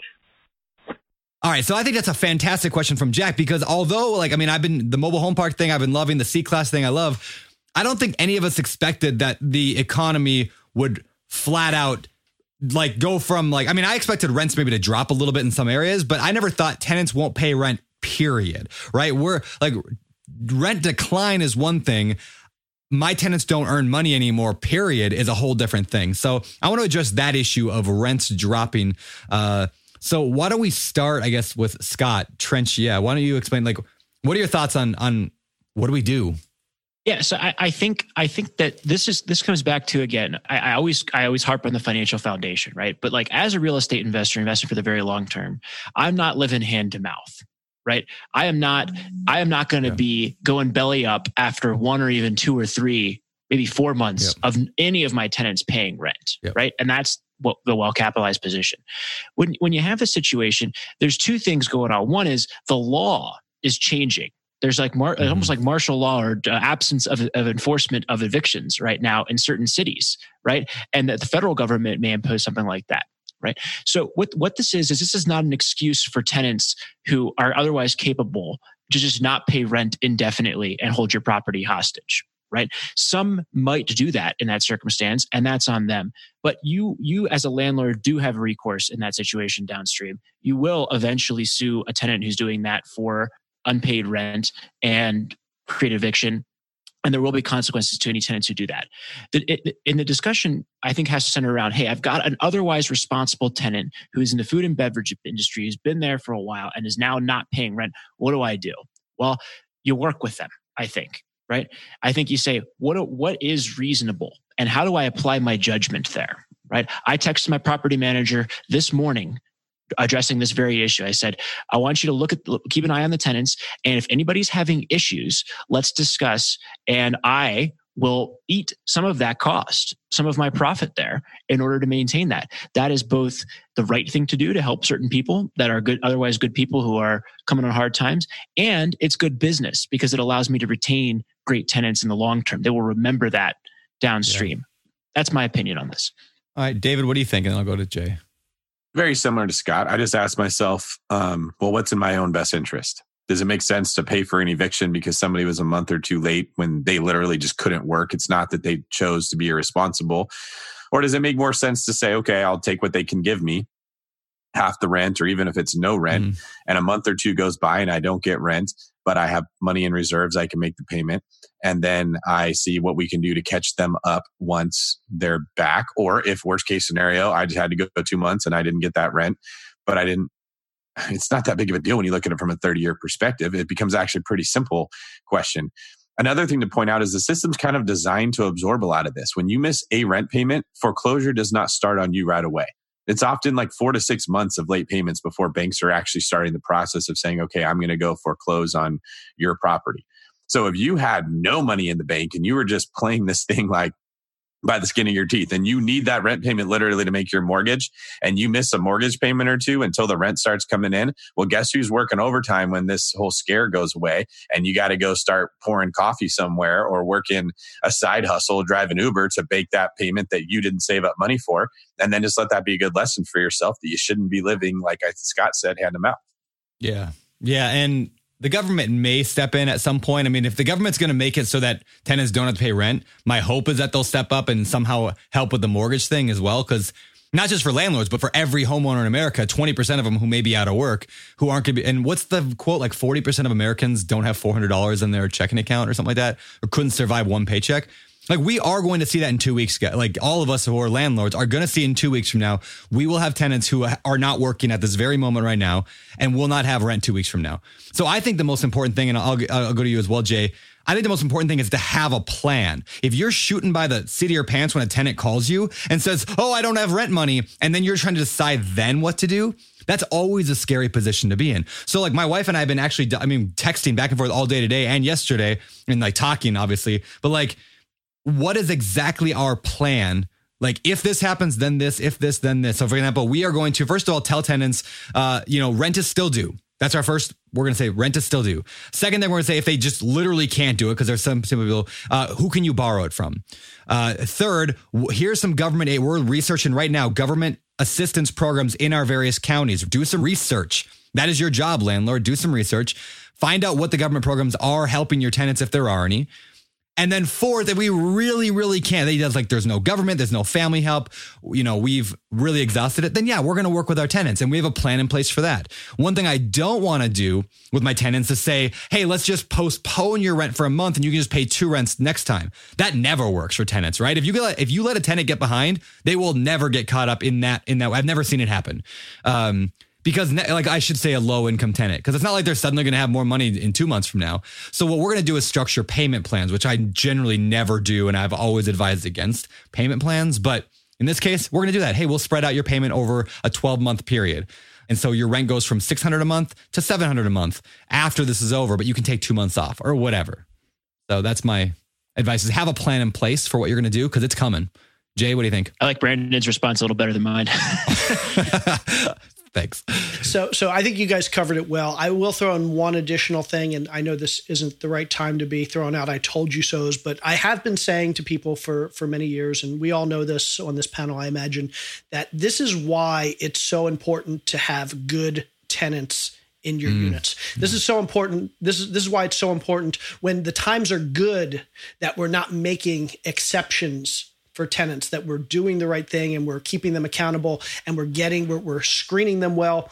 Because think about it right now. If you have two tenants, let's say you have two units. In one of those units, you have a tenant that has always paid on time. They've never been difficult. They've treated your property well. They've been there for a couple of years. They've been respectful.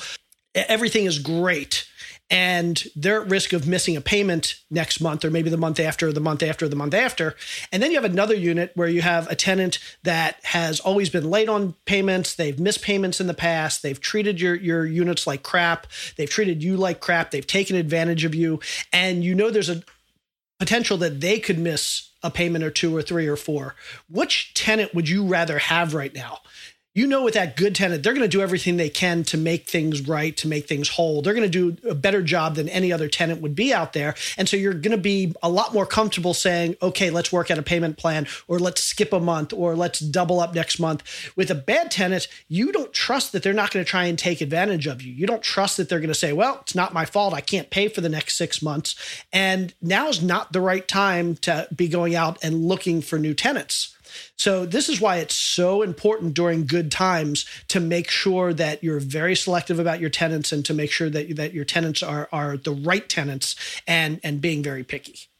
Yeah. Yep. And you're not going to be able to kick out the problem tenant unrelated to rent. Right. At this point in time. Right. So that is going to be another part of the issue. Yeah. Love everything you just said, Jay. Very quickly just address the mindset of, if there's anybody out there who just feels resentment, like this is, nobody should ever miss a rent payment. Why do they not have money saved up?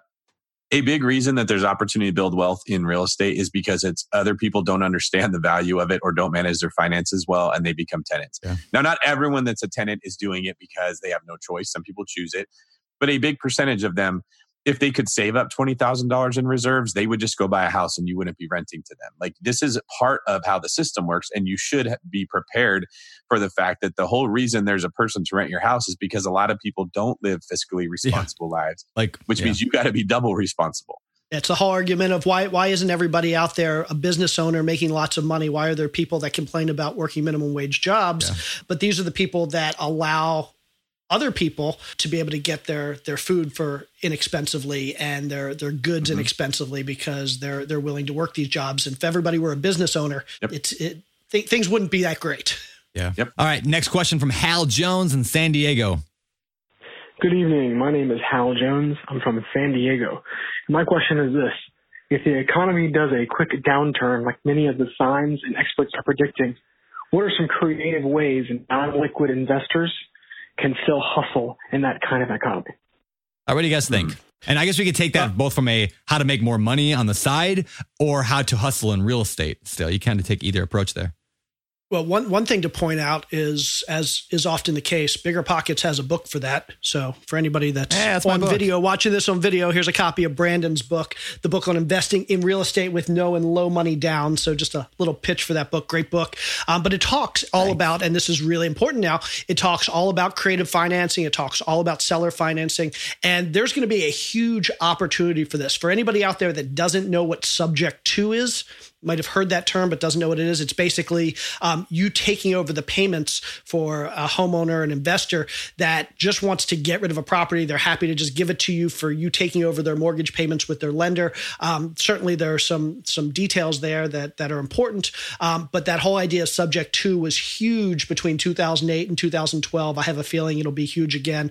Another term to investigate there are what are called wraps. A wrap is very similar to a Subject 2, where you're kind of taking over the loan from the lender, from the investor. You're taking over their loan, plus you're also wrapping another loan around it. So you might pay them a few extra dollars every month. So Subject 2s and wraps and seller financing, creative financing, these are all things that now is a great time to start. Hop on Bigger Pockets and read about those things. Pick up Brandon's book and read about it. Love it. Cool. in the short term, I think that everyone's routine is getting reset right now. Everyone's working from home. Yeah. It's hard to go out and do those kinds of things. And so I would caution against adopting a routine that is going to be unhealthy or unproductive or whatever, and say, how do you continue that aggressive self-education? How do you continue to stay fit in the confines of your home or wherever it is that you're able to go out? And just do not adopt that lazy routine that could be tempting to devolve into here. Get those habits right away going into this. And then the second thing, more broadly about how to take advantage of it, understand that marketplace power is going to shift in a variety of real estate related markets, right? So, we would shift potentially from a buyer's or a seller's market to a buyer's market in a recession. What are the implications of that, right? A lot of, we're going to, in terms of getting loans, we just talked about the book on investing with no and low money down and creative financing, subject to. Find ways to understand, hey, you as a borrower had all the power over the last 10 years. That is going to go away, and the lenders are going to have the power. And what's going to happen there? The capital raising markets, right? The sponsors, Brandon, you've had a lot of power over investors in the past couple of years because it's so easy to raise money recently. That could change. Yep. And so the power will be shifting back into the limited partners. You're going to have to get on the phone with some of these guys and guide them through the problems and walk them through things going forward, right? Contractors, they've had all the power in the last 10 years. There could be a shift in that market. Property management, so all of these markets are going to just have a natural shift that I think is pretty predictable in a lot of cases about, if not specific to the specific degrees, just generally speaking, who's going to have the power in the relationships in these various markets, and how do I use that as an opportunity? That's really good. Can I add a tweak to that question? So let's say from a non-real estate standpoint, how does somebody earn more money in this economy if they're losing their job right now? They're in the service industry, they're in a hotel, they can't make ends meet anymore. How would you guys advise somebody? I'll start with David because you're really good with this question, David, generally, is how do you just hustle to earn more cash to survive? Yeah, well, when you're in a situation that you've lost your ability to earn money the way you've been doing it, there's always going to be a transition period in between how you learn a new skill, get acclimated into a new environment, and then start converting that into revenue. It's not realistic to think you're going to lose a job and immediately become productive enough in a completely new thing or a semi-new thing to be earning revenue. So first off, just understand and expect my revenue generating ability is going to go down either way.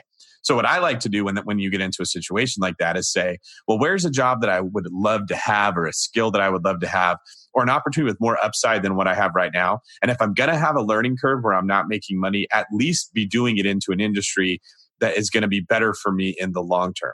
So in every market, like what Scott was just saying, there's opportunity for somebody somewhere.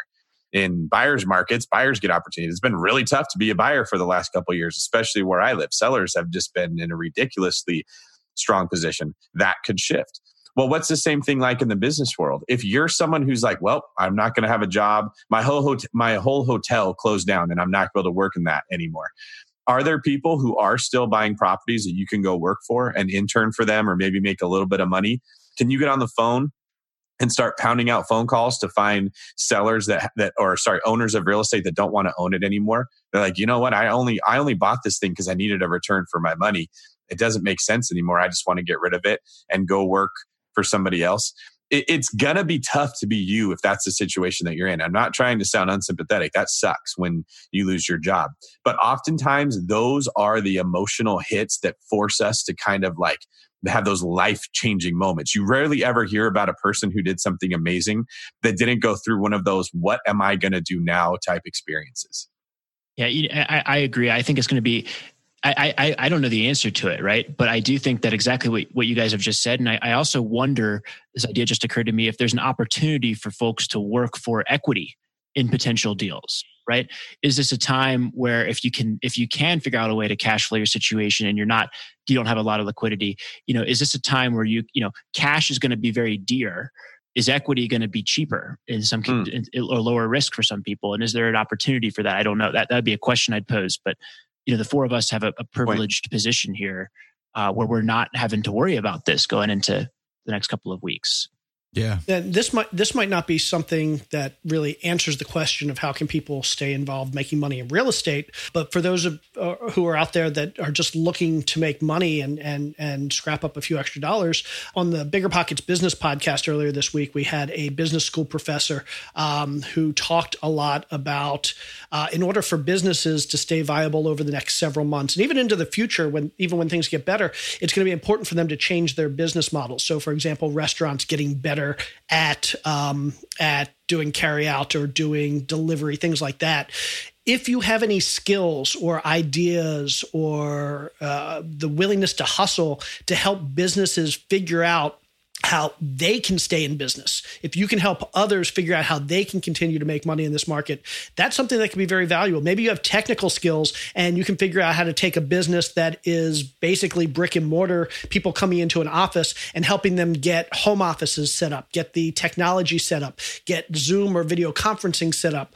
Maybe you can deliver food for a restaurant that wasn't previously delivering food. I run a remediation company, fire, water, mold remediation company. We've started doing coronavirus cleanup, and we're literally hiring housekeepers from hotels that are very good with the cleanup piece. They know how to do cleanup and teaching them the biohazard remediation piece. So we're keeping them employed. So get creative and figure out how you can go support other business owners or other people, maybe outside of real estate, to help you continue to bring that cash in. Yeah. You know, one thing I'll add here is that, and this might sound a little bit cocky and I want to be careful how I say this, but like, I have never worried about my ability, no matter what the economy will do. I've never worried about my ability to succeed because I know that my work ethic is better than 90% of other people in the world. So you don't need to be the best in the world. Like you don't even need, like if you're in the upper half, the upper 50%. And I know people are going to say, well, I have a lot of things going for me, right? I'm healthy, I'm young, like all those things that are good. That's true. But I have zero problem crawling under a house with spiders and fixing a plumbing leak. Zero problem with that. I will do that all day long to put food on the table. So what I would encourage people is to adapt or ask the question, am I willing to do what it takes to put food on my table for my family? If you are somebody who's struggling right now, don't get into victim mentality of, well, I was working at that hotel and I lost my job. The government sucks because they're not bailing me out. But ask the question like, what am I willing to do to make sure that my family makes it through this okay? And I know that I will dig ditches. I will get dirty. I'll work 20-hour work days if I have to make sure it gets done. If you have that attitude, no economy can take that away from you. No government can take that away from you. Nothing can take away just solid, good work ethic and continually trying to improve your position. Always asking, how do I make more? How do I do this more streamlined? How do I make this more effective? And if you're that person, you're never going to have a problem. Doesn't matter what economy you find yourself in. Yeah, I just had a conversation with my real estate team about that yesterday because everyone gets worried. Mm-hmm. And what I said is the reason I'm actually not worried at all, my confidence is higher, is I know the real estate agent world, that just got hammered. Yeah. Like we had 26 houses in escrow and a ton of them are probably going to be having second thoughts or dropping out and you won't be able to stop that from people. I don't have a lot of control over it, but I'm not feeling fear because like what Brandon said, I'm like, there's no way that with my work ethic, I won't go find a situation and work in somebody else's business and do really, really good. In fact, when the economy is going well, a strong work ethic is less valuable because you can get by without one. Yeah. Lots of companies are having a hard time hiring good workers with good work ethics because there's so much money floating around. But when the economy goes bad, that's when a good work ethic is actually more valuable. When nobody else can get a job and you can, or nobody else can get a raise and you can because you're working really hard, you should feel better. And I love Brandon's point. If you're feeling, okay, I work in the hotels, my hotel's is going under, I'm screwed, there's nothing I can do, and you're negative, that's an inner problem. That's a problem with your mindset, with your attitude. And this can be a positive thing if it forces you to look at that and become a better version of yourself. Very good. All right, next question. I didn't really leave anywhere for us to go with that, did I? It's good. It was just like mic drop. All right. Next question comes from Cavell from Brooklyn, New York. Hi, good evening. My name is Cavell, and I'm calling from Brooklyn, New York. And I was wondering, what impact do you think this pandemic is having on the ability to access capital via a line of credit or even a cash-out refi? Thanks a lot. Have a good night. Stay healthy. Bye. Jay, you want to start kick that one off? Yeah, I think this is the $64,000 question or the $1 million question, depending on how much money you need. We don't know. I mean, right now, the government is implying that there's going to be lots and lots of money out there for businesses and people and everybody that needs money. So right now, I'm kind of optimistic. I mean, interest rates are low, and the president has talked about funding $50 billion for SBA loans. And I have to imagine real estate investors are going to be high up on the list of people they want to keep happy because we kind of push the economy forward pretty well. So right now, I see no reason not to worry. I see no reason to worry about access to capital. That said, we look back at 2008 and we saw that lines of credit were being shut down. Some were being called due. People that had money out that were just, hey, you have to repay us right now. We don't care about your situation. It was hard for our buyers to get loans. So I would say right now, optimistic, but don't put things off thinking that they're always going to be good and access to capital is always going to be easy. So if you've been thinking about refinancing, don't say, I'm waiting for another 1/8 of a point drop before I refinance. I mean, if 1/8 of a point is going to make that, I've been telling this to people a lot. They're so excited that rates are down. And what I'm telling people is if 1/8 of a point or 1/4 of a point really makes that much of a difference to whether or not it's a good deal for you, it's probably not a good deal. Mm-hmm. Your deal should not be that sensitive to a small drop in rates. And rates have actually been up. I mean, it's counterintuitive. We think of mortgage rates as being tied directly to that federal funds rate, that 0% now interest rate. But actually, that's just one component of mortgage rates. Mortgage rates are also controlled by U.S. Treasury rates. And we don't need to go into that, but suffice it to say that Treasury rates have gone up actually over the last week or two. And it's also controlled by the banks and the lenders themselves just saying, hey, we want more money. We want higher margins. We're going to charge more. And over the last week or two, there have been so many loan applications going in that lenders have said, we can't keep up. So we're going to raise our rates. So over the last week or so, David talked about these 26 houses that he has in escrow that he's having trouble closing because of title companies and inspectors and appraisers. We've actually had 2 buyers back out because their rates have gone up over the last week and they now aren't getting the deal they thought that they were going to get. So don't wait to refi because we're not positive which direction rates are going. They're likely to go down a tiny bit more or stay stable, but we don't know. Don't hesitate and hold off on getting a HELOC or a line of credit if you want to do that, because who knows, in a couple months you may not be able to. Move forward now. Be optimistic, but be cautiously optimistic.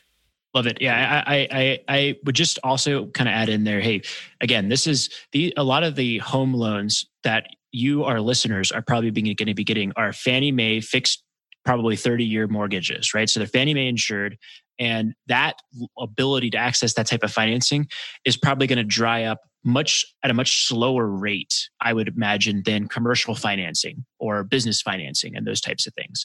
And so that is kind of the big advantage here. But there's no reason to wait if that is critical to your business strategy or you haven't done it. For me, hey, rates just dropped, so I'll probably refinance, not because I haven't been prepared for that, but because there's no reason not to refinance when I can just lower my payment. So just kind of think through those things and understand, hey, if you're well capitalized and you're in a good position, there's no need to rush to go do it. But if you haven't shored up your position, then I think that's the time to react immediately, per Jay's point. Yeah, good stuff. All right, next. Hey, Scott. Scott, I have a question for Scott before we go on. Sure. And this is something I've been thinking about a lot recently. Historically, I never, ever, because I'm ultra conservative, would have recommended people getting an ARM, a 7-1 or a 10-1 ARM as a loan. But these days, what we're seeing is some pretty big spread differences. Rates for 7-1 and 10-1 ARMs are a good bit lower than 30-year fixed. Typically, you're getting some lender credits or you're saving on points. And given that rates likely aren't going to go up anytime in the near future, do you have any particular thoughts on whether anybody should even be considering ARMs now versus fixed rate loans? I used fixed rate loans. Let me just preface this discussion with that, right? But here's the advantage of an ARM, right? If you hold on to a property for a very long period of time, right? And look, it looks like we're going into a recession. That's why we're recording this podcast. I think that's just generally the consensus, is we should be wary of that. But if you're zooming out, right? If you hold on to a property for a long period of time, 10 plus years, right? You've now amortized that loan pretty significantly.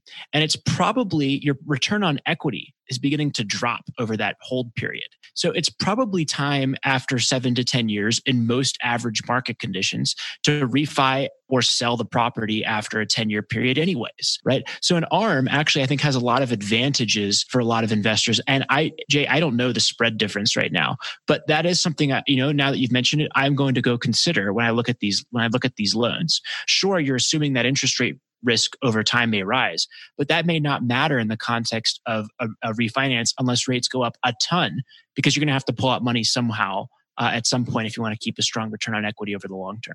Well, I think there's also some fine print we need to think about when it comes to like the ARMs. Like, so I have an ARM on actually 2 different investment properties. And the reason why I was okay with it is because they changed a lot of stuff back in 08 and 07 when the ARMs were like, your payment's going to go from 3% to 29% overnight. Now all these people got lost their stuff, right? They changed a lot of stuff. So today's ARMs are a lot of times different. My ARM that I have, and for those who don't know, it's an adjustable rate mortgage. It can go up and down. It generally goes up, but it can go up and down a little. In fact, I actually just got a letter the other day from my bank saying my ARM dropped, which was awesome. Like my payment went down like $40 a month, but on one of my properties. Anyway, the thing actually says, though, it could only increase by 1% per year was one of the stipulations. I don't know if it's a federal law or that was just in my thing. It only would go 1% per year, and it capped at 11%. Now, that sounds like a lot, but I ran the numbers at 11% on that investment property, and it changed. I mean, it was a pretty cheap mortgage. It changed the payment by $120. That property cash flow $700 a month.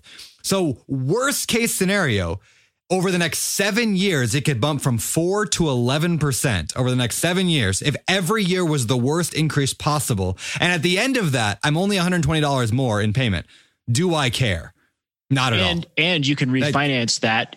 I can refinance if I want, unless your property decreases in value by a large amount, resulting in a lower LTV or whatever. But in a large point, so I think there's a lot of good reasons to use ARMs, and I think that but the fact of the matter is most people will use fixed 30-year mortgages because they like the idea of locking it into a low interest rate. So how's that? And ARMs hurt people for a long time. They became a dirty word. Yes. Like HELOC was a dirty word because in the last recession, a lot of people lost their properties. And what I love about this conversation is I guarantee you a large percentage of listeners just went, oh, really? Like there's a cap? Yeah. I didn't. The difference between 7 and 11% for Brennan's only $120. I can manage that. They had no idea that that's how the thing works, but yet they had very strong opinions about the fact that an ARM is bad or a HELOC is bad. And there is so much bad information going out there from people that were just fear mongers that would say, never use an ARM, don't ever do anything, don't burr, don't flip. This is terrible because people use them irresponsibly or didn't look at the fine print and ended up getting in trouble. And then you hear information like this and you say, oh, wait, that actually isn't terrible at all. Scott just made a really good point. If my house is going to go up in value, which they typically do over a 7-year period, I probably need to sell it and reinvest that money anyways. What do I care if the rate could start to reset? Oh, I could just fix it at a fixed rate mortgage so that I don't have to worry about it. Okay, so the downside is not really that bad. Jay, what do you think? You posed the question. Again, I'm tremendously conservative and I've, without any good data behind me, I've had this attitude for the last several years that ARMs are bad. Fixed rate mortgages are good. Yep. And I just had a good friend of mine who's actually in the Bay Area, David, who questioned me on this and challenged me on this a couple, I guess about 2 weeks ago. And he forced me to actually confront the data and actually get rid of just my biases that ARMs are bad, fixed rate loans are good. And basically the data said to me exactly what you said, Scott. As you get to 7 or 10 years, build up more equity in the property. And so your return on equity, which is an important number that we can talk about at a different time, but return on equity drops. And so it's generally a good time to refinance in the 7 to 10 year time frame anyway. You do get some good benefits. A lot of times lenders will charge fewer points, so there's less money out of pocket up front. You can get lower interest rates, so there's less money out of pocket every month. There's a lot of talk that we could be in a low interest rate environment. I mean, over the last 60, 70 years, interest rates have been going down. So it's possible we could end up in a low interest rate environment for the next 5, 10, 50 years. And typically there are caps on how much rates can go up. So there are a whole lot of good reasons to be considering an ARM right now. I'm not telling people like, don't do your own research, make your own decision based on your own situation. But I'm no longer, and this is the reason I'm posing this, I'm no longer in that mindset that one is necessarily always better than the other. It reminds me of when I was a kid and I was told by everybody, don't eat eggs. Eggs are terrible. They raise your cholesterol. You're going to get killed. Like, don't eat more than 3 eggs a week or you're going to die. And now you have all these fitness people. That's back now. As of like a month ago, like, oh God. Yeah, I know it's back. I'm going to die pretty soon. Yep. Low fat was the thing, like don't eat fats. And now it's don't eat sugar and don't eat carbs. And like, you just get this idea like, okay, people said don't eat eggs. Eggs could kill me. And then you find like professional fitness people that say, oh, like 80% of my diet is scrambled eggs with a little bit of kale. When I was a kid, I asked my mom one time what that was, and I pointed to that blue line that's at the top of a car windshield, and it's meant to like, be a little bit darker, or like usually it's a blue, but it's usually like a darker part of the windshield, right? It keeps you from getting blinded by the sun. And she said, don't look at that. You can go blind. And she thought I meant the sun. It wasn't until high school. I'm not kidding. It wasn't until high school that I began looking at the top of a windshield, because I thought all that time, my whole childhood, that I was not supposed to look at the shaded part on a windshield. And there's so many things that we hear in life, right? That we hear and we take as gospel truth, but it might have been a specific case or an example. So the question I got for everybody listening right now is like, what is that shaded windshield in your life right now that you're not looking at and maybe you should be? Question authority. Yeah. Question it, Mom. Jeez. All right. Next question. Let's go Emily from Long Beach, California. Hi, my name is Emily, and I'm from Long Beach, California. Super new. I haven't even made my first deal yet, but I am actively looking. I'm investing so much of my time in learning what I need to learn. I have relationships with investors who are ready to give me that other half of the deal and what's required with work and any leverage that, they have and I have, combining both. So I'm driving around, I'm looking for deals, I'm using Zillow, any free local MLS. But given the virus, and given the way everybody is now just, keeping their space and not really going out in public, what do you suggest for someone as fresh as me in finding a deal, contacting owners, agents, and making that first offer? I am ready. I have created a list of actually homes that are for sale in my area. I have a script that I've kind of pulled together based off of listening to different Bigger Pocket podcasts, actually. So I'm just wondering how you would suggest or recommend, or what you would recommend for somebody that's in the early stages like I am. Thanks. All right. So I love this question from Emily because I'm dealing with the same thing. I'm teaching some wholesalers out here in Maui how to do driving for dollars and how to contact sellers. Like, should we just back off for a while at this point, do you think, right now? And the same question I'd go, David, if you're an agent, the same thing applies. I mean, if you're a door-to-door salesman for meat sticks, I don't know, whatever. Like the same question. Should we just hold off for a while until this settles? What do you guys think? I'm a big proponent of the Warren Buffett philosophy: be greedy when others are fearful and fearful when others are greedy. Doesn't mean be foolish, okay? Don't just go buy everything just because and assume that because we are in a recession, you're already in a place where you get great deals. But I like, this is making all my long distance investing formula look really smart. That's literally what we're using with our clients. Yeah. Hey, David, what do you think about this house? I want to go see it, but I'm not supposed to leave. You know what I'm going to do? I'm going to get the seller to make a video of the house, and we're going to send it over to you, and you're going to look at it and you're going to give me the questions, and I'm going to ask the seller.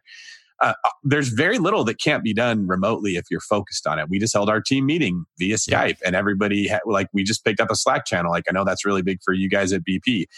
Like, business will still move if you're determined to make it move, and everybody else is going to be sitting on the sidelines. Now, that doesn't mean this works in every market, okay? In my specific market, a slowdown is a blessing right now. There's a chance to get just a person who wants to own a home, the actual chance to get it, because there's not 20 other offers coming in. There's 3 other offers. And my clients are more prepared. They understand the options of the contract because I've talked to them. So they're looking really good. But I'm looking at this whole thing like, you got to see the house at some point if you're going to live in it. I'm definitely advising them, if this is an investment property, you don't have to see it. But if it's a house you're going to live in, you probably do. That's something you want to make sure you feel comfortable with.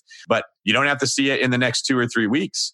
What if we just write the contract to be over 60 days? And when the shelter in place is lifted, then we go look at it. And we've already got your appraisal. We've already got your loan. We've already got all the paperwork done. We just get that last little box checked and boom, we move to the finish line. And this is one of those things where, I didn't even realize that you could do that. This is just, I thought you were supposed to do this and then this and then this. And now you question why it's that way. And that's usually where efficiency is born. One of my favorite quotes is necessity is the mother of invention.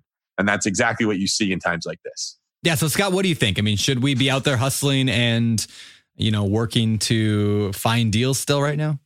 Well, I think for, what do you mean by hustling, right? You shouldn't be out spreading the virus, right? That's the whole point of what we're doing here. And it's not about your health. It's about the health of the people that are particularly at risk in addition to your health, right? But, should you be buying real estate deals and those kinds of things under safe conditions? Yeah, I think if you're a newbie and I haven't done my first deal yet, but I'm actively looking, I think it's a question of assessing reality.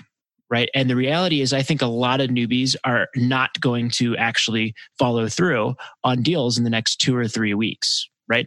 If you're one of the exceptions to those rules, know yourself and continue going about things. But I would say it's also fair to say, hey, I'm a newbie. I'm looking to get into real estate. It's uncertain right now. So I'm learning, I'm looking, I'm waiting, whatever, if that's your reality, and contact people in that context. But don't mislead people if you're not going to be seriously interested in buying or you're going to be scared of the current economic situation. Now is a great time to read, learn, network over Skype or Zoom or whatever it is. And analyze a lot of real estate deals. Analyze a lot of deals, yeah. It's also potentially can be a good time to continue your long-term investing strategy, but know if that's you and if you're seriously going to go through with it. How's that? Jay, do you have any thoughts on that? No, I think you guys have covered it. I mean, I think now is a great time to practice. Yeah. If nothing else. For those people that are scared to make offers, well, this is your opportunity to kind of make offers that might be low, might be, what's the saying? If it's not insulting, it's not low enough. Yeah. Basically, this is your opportunity to kind of practice in situations where you might have a built-in out, where there's probably not going to be a lot of transaction volume anyway. So you use this as an opportunity to kind of keep moving forward if you're not an experienced investor. Use this as an opportunity to put together your plan, to kind of think through, hey, when this all passes, what am I going to do? Create that marketing campaign, but don't deploy it yet. Start writing those seller scripts or practice your negotiating. Start thinking about what your SKU list is going to look like for your flips. Start thinking about how to run an analysis on a rental property or a multifamily if you want to do that. This is a great time. Too many people, I think, are going to be sitting around not doing anything, and then we're going to get to the other end of this, and either things are going to get better, things are going to get worse, but there's going to start to be opportunity, and a lot of people are going to say, oh, okay, what do I do now? Well, spend the next 6 months deciding when that day comes, what you're going to do so that you can start executing. My wife just shut down her business. She basically, one of her businesses, she shut down her staging business. Basically, she got to the point where she either needed to make a big investment in inventory and furniture, or she had to stop. And basically that industry right now is at a standstill. They don't want furniture in their houses, especially if they've been in other houses. So she stopped. But that doesn't mean that she's just going to go and not think about it for the next 6 months. It's still a very viable business model. It's a business model and a business that she wants to be in. So she's going to spend the next 6 months figuring out where she can get the best deals, building systems and processes for the business, figuring out how she's going to market, and start sowing those seeds or planting those seeds for marketing so that when 6 months from now, when the business becomes viable again, she's going to hit the ground running and she's going to beat everybody else that's just starting. So if you're a real estate investor, do the same thing. Use this as an opportunity to really prepare yourself and be ready for when the time comes. That's really good. And on that note, Jay, I want to talk about this real quick before we get out of here. A few months ago, we're going to look like, like we are psychics here. But the reality is we just know that recessions happen. Like you said earlier, whether or not we knew this black swan event was going to happen and just destroy everything, it doesn't matter. Like we knew that it was coming at some point because that's what happened. So we did an episode about a year ago, early 2019. It was episode 311, where we talked about 6 rules to prepare for a recession. And I think those actually adequately apply to today's potentially being in a recession or one that's, we believe, potentially might be coming. Can we just review that real quick? And again, I want people after this episode, go listen to 311, and because it's still applicable today, in fact, more so. But what are those 6 rules to prepare for a recession? Yeah, just to give a little bit of context here, that episode we talked a little bit about the book that Bigger Pockets released, Recession Proof Real Estate Investing. And basically the book lays out for every piece of the economic cycle, and we break the economic cycle into 4 pieces. For each piece of the economic cycle, there are things that you should be doing, there are things that you shouldn't be doing, and then there are things that you should be doing to prepare for the next phase of the cycle. So back in January of 2019, I think it was, when we did that episode, we were well into the expansion. I was thinking probably close to the top of the market. We'd be hitting the recession within a couple years. And so we talked about the things that we should be doing to prepare for the recession. And I think the 6 things that we talked about, number 1, hoarding cash. So during a recession, having cash is really important. And we talked about the fact that in 2008, credit lines were tightened, HELOCs were called, it was tough to get loans. Right now, we don't have that problem. So that's great. So right now, we're not facing that issue. We still have the opportunity to kind of build up cash, and we still have the opportunity to use credit lines. So that's something that we can still continue to work on. We can still continue to cash in investments that aren't performing well, selling off things, maybe just go on eBay and sell all the things that you don't need or don't want and save that cash. Number 2, we talked about opening up credit lines. And again, for the same reason, when we get into a recessionary period, a lot of times lending tightens up. It's harder to get credit. It's harder to get loans. So luckily, again, we haven't seen that yet. It's still a good time to be opening credit lines. If you have equity in your house, if you have equity in an investment property, if you have good personal or business credit, now's a great time to go open credit lines. Because if things start to get bad, you may not be able to get access to credit, but things won't necessarily get bad enough that they close those credit lines. So having access to that cash, even if you don't need it right now, is really important. So go open those credit lines if you can. Don't necessarily take the cash out, but have it available for when the opportunities come. Next, we talked about building credit. So if you have bad credit, or if you're young and you have no credit, now's a great time to be building credit, because lending isn't necessarily going to stop, but the criteria for those getting loans is probably going to go up. Back in 2008, I remember before the crisis, we were seeing FHA loans. I think you could get at like 640 or 620. I mean, credit scores at pretty low credit scores. By 2009, 10, 11, I think you needed like a 720 credit score to be able to get those FHA loans. So your credit worthiness is going to need to be better if you really want to take advantage of lending in a recessionary period. So go out and build credit. Go, if you're young and you don't have a credit card, go get a credit card or 2. Go buy some things on that credit card. Pay it off every month. But using your credit and paying it off every month is the best way to build credit. Don't wait to do that. Number 4, we talked about getting rid of properties that can't sustain a worst case hit. So if you have flips that you don't have a backup plan for them, try and sell them now. Even if you have to sell them for less profit or even a small loss, don't chase the market down. Cut your losses. If you have rental properties that aren't cash flowing well and you're thinking, I was probably going to sell those in a year or 2, well, maybe now's a good time to be selling those or thinking about selling those. If you have other assets that you're thinking about getting rid of because you're not comfortable holding them 3 or 5 or 10 years, now's a better time than getting a year in and saying, I really wish I would have sold that a year ago. For anybody that has short-term debt, if you have debt that's going to come due in a year or 2 years or even 3 years, now's a really good time to restructure that debt for a couple of reasons. One, we talked about interest rates being really low. If you got debt anytime prior to the last month or 2, you can probably restructure that debt for less. I'm not saying you should refinance just something that you bought 6 months ago, but if you have anything that's going to come due in the near future, you would prefer to be in a situation where you don't have to worry about a loan coming due during a recession, because during a recession, you may not be able to refinance. So restructure that debt now. If you have private debt, if you have lenders, private lenders, go talk to them and say, hey, if we get to the point where this loan is due, will we be able to renegotiate? Can we restructure now, or can we put in place a plan to restructure when that comes along? So be prepared. And then finally, and I mentioned this a little bit just a second ago, but cut your losses. The biggest mistake that I saw a lot of investors make during 2008 was they chased the market down. They said, "Oh, I'm not getting the profit that I was expecting 2 months ago, so I'm going to hold out for that perfect buyer. I'm going to hold out for that profit." And then the market drops a couple percent, and they say, "Oh, market dropped a couple percent. Okay, I'll drop my price a little bit, but I'm still not ready to like sell at a fire sale." And they drop with the market instead of getting ahead of the market. I did that. I went from 170 sale price on a flip, and just every week would drop it by a few thousand.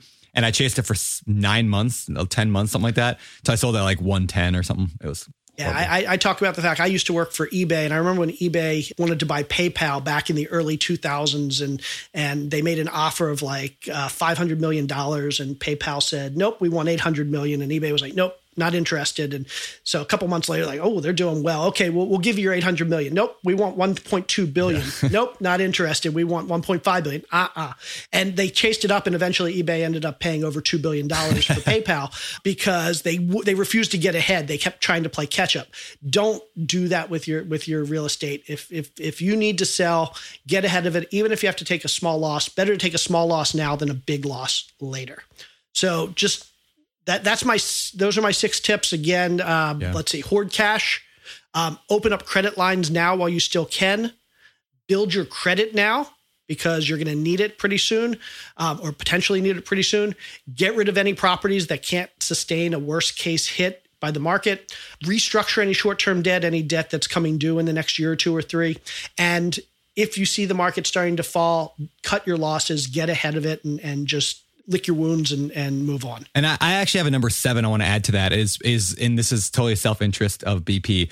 Pick up a copy. Well, I shouldn't say total because it should help you as well. Pick up a copy of Recession-Proof Real Estate Investing that Jay Scott wrote, because this is just a sample of what's inside that book. And with a recession coming, we should be looking into that. So, all right, guys. Will, we got to wrap this thing up here. So kind of some closing thoughts here. I'm wondering, can you guys offer just one piece of advice from each one of you on the next steps we should be taking? Like what should we do next? Sure. I'll start. My one tip, which encompasses a few things, is just continue your long-term work on your financial foundation, right? The goal that we're all trying to work towards in one way or another is financial freedom and the ability for our portfolios to generate enough wealth to replace the dependence on other types of income, right? So continue to spend less than you earn, track your spending, build up a cash reserve, both for your real estate business and your personal life, and invest for the long term from a position of financial strength. All right, Jay. So I'm gonna take a page from David's book and give a little analogy. Any of you guys ever drink alcohol? A couple of you, maybe. I'm not a sinner. Thank you very much. Okay, Jay you're not a sinner. Okay. Well, then I'll assume David and Scott are. Anybody out there that's ever drank too much? I remember my college days. There were a couple nights that I drank too much, and I remember stumbling home and climbing into bed, and the room's spinning, and I'm feeling nauseous. I'm feeling horrible, and I say to myself, I will never, ever, ever do this again. And the next morning I wake up and I still got that visceral feeling of being hungover, and I'm like, yeah, I'm never going to do this again. A couple days later, the memory's kind of fading. And a few weeks later, I'm just like, oh, time to go out and drink again, because I've forgotten what that visceral feeling was. I've kind of lost it. You can't maintain that feeling of pain long term. I do that when I go to a buffet. I'll never go to a buffet again. Yes, unfortunately, I can 6 make that hours mistake later every day. Yeah, exactly. I see a lot of people who are doing the same thing with real estate investing in 2008. I remember getting out of 2008 and a lot of us like talking, licking our wounds and saying, wow, that was rough and we made a lot of mistakes. I'm never going to make that mistake again. I'm going to keep perspective on what can happen and how bad things can be. And here we are 10 years later, and I fall victim to this myself. We're forgetting how bad things can be, and we're forgetting that things can be a lot different. I talk to a lot of people. This is interesting. I talk to a lot of people who didn't live through 2008, and we talk about like this impending downturn. And what I realize is there are a lot of people who, when they imagine it in their mind, it's exactly like today. And when I say today, a couple months ago, when everything was great, they're happy, their business is going well, their investing is going well, everything's good. And they imagine a downturn, a massive downturn is exactly like that, except that real estate's half price. Mm-hmm. And they don't get that during a downturn, it's not just real estate prices that are going down. Everything feels different. Everything feels bad. And so I guess this kind of leads me to my actual tip, which is things are never as bad as they seem when you're in the middle of them. And things are never as good as they seem when everything seems great. So if things are going well, plan for when things aren't well. When things are going poorly, keep in mind the perspective that things are going to get better. Don't ever assume that your situation, it's too easy to fall into a situation, forget about the past and think whatever's going on today is going to last forever. It's never going to last forever. It's never as bad as it seems. It's never as good as it seems. Good stuff. David Green, what do you think? That echoes my point earlier that you need to zoom out. When you feel emotions are up and down, we were just talking about this, like with every piece of news, it's not that bad. Oh, wait, it's worse than I thought. Oh, wait, it couldn't be that bad. Did you hear this? Your emotions are all over the place, and it's not a healthy way to live. If you zoom out, you will then get clarity on the best move for you to make. You should be assuming that recessions will come. For a lot of people, this is a very good scare if it isn't a bad problem, where they realize I didn't have enough money in reserves. I was depending on zero economic vacancy. I mean, there's a lot of multifamily investors that are putting a lot of money into deals, assuming they just won't have vacancy because you haven't had it for 8 to 10 years now. Like rents have gone up every single year, and then they build their model based on that, and that is not realistic. You have to expect things to go wrong. We've had a wonderful rising tide. You shouldn't expect it to continue. So zoom out, think about worst case scenarios and prepare for them, but don't plan on it always being a worst case scenario. And don't use that as an excuse to not take action. But I think Scott's given really good advice. If you just continue to get the fundamentals right, you're still going to build wealth through real estate. And then the last thing is when you're trying to figure out what is going to happen with our economy, because who knows when this airs, what's changed since when we were talking. You can't know. But what you can do is ask yourself just wise, prudent, pragmatic questions. If you were the coach of an NBA basketball team and you had a player who was doing really, really well, and then for 2 or 3 games in a row, they started to perform very poorly, you wouldn't be freaking out saying, should I pull him? Should I keep playing him? I don't know what to do. You would start to ask yourself, why did their performance change? Is this a person who just aged out? Their athletic ability is decreasing? Are they suffering from an injury that they're not going to come back from? Did they lose interest in playing the game? And I need to substitute a new player for this person or trade or waive this person? Or are they somebody who didn't get enough sleep last night because they partied too hard and they drank too much, like what Jay was saying, and they're not focused? Are they fighting with their boyfriend or their girlfriend? And so they're not focused on what they're doing. And that's a temporary thing that will pass. I'm asking myself the same thing about the economy. Are the fundamentals of our economy in the United States right now terrible to where we're not going to recover from this? Are jobs being lost? Like, remember the dot-com bust that we had in the 90s where all of a sudden, everybody, they were making websites and then nobody needed a website anymore. That really affected the economy. There was jobs that people did not have to go back to. Or is this a temporary thing where people are not going to be able to go to work? They're going to stay home. We're going to have a decrease in performance, but those jobs will be there when they want to come back. Ask yourself questions like that when you're trying to figure out what move should I make? What is causing this problem? Is this a temporary problem? Is this a permanent problem? And give yourself something to think about from that perspective. Don't just respond to every new piece of news and let yourself get jerked from one side to the other side and live in chaos like that. Zoom out, look at the big picture. And for most people, that really helps bring clarity on the right move that they should be making. Good stuff. All right, my final word for the day. So Brandon, we need to get your tip. What's your tip? All right, my tip. Hey, you're not sneaking out of this one. My final tip is I'll just reiterate what I said earlier. The economy cannot change your work ethic. The economy doesn't change what time you wake up in the morning. Doesn't change whether you go to the gym or not, or you will work out or not. Could change whether you're going to the gym. Doesn't change whether you work out or not. It doesn't change whether or not you make those phone calls. It doesn't change any of that. So regardless, we are playing a game of poker. Like we said earlier, there are cards being dealt right now, and every card changes what we can play with our hand. If you're thinking, a good game of poker, right? Like you have a few cards in your hand, and then as cards get dropped one at a time on the table, that affects your game. So, but it doesn't affect what we do in terms of our lead measures and what we as people do. So just remember that, and you'll be fine. That's all I got. All right, guys. Well, let's get out of here. I hope you guys enjoyed today's show. I hope you learned a lot. I hope you feel a little bit more good and secure about what you can do going forward. Jay and Scott, thank you guys for joining us today. David and I here on the show. So you guys are rock stars. Thank you. This was awesome. Thanks, guys. Have a good week, everybody. David Green, you want to take us out? Yes, this is David Green for Scott Entrenched in Real Estate Trench, Jay the Professor Scott, and Brandon the DIY Guy Turner signing off. You're listening to Bigger Pockets Radio, simplifying real estate for investors large and small. If you're here looking to learn about real estate investing without all the hype, you're in the right place. Be sure to join the millions of others who have benefited from BiggerPockets.com, your home for real estate investing online.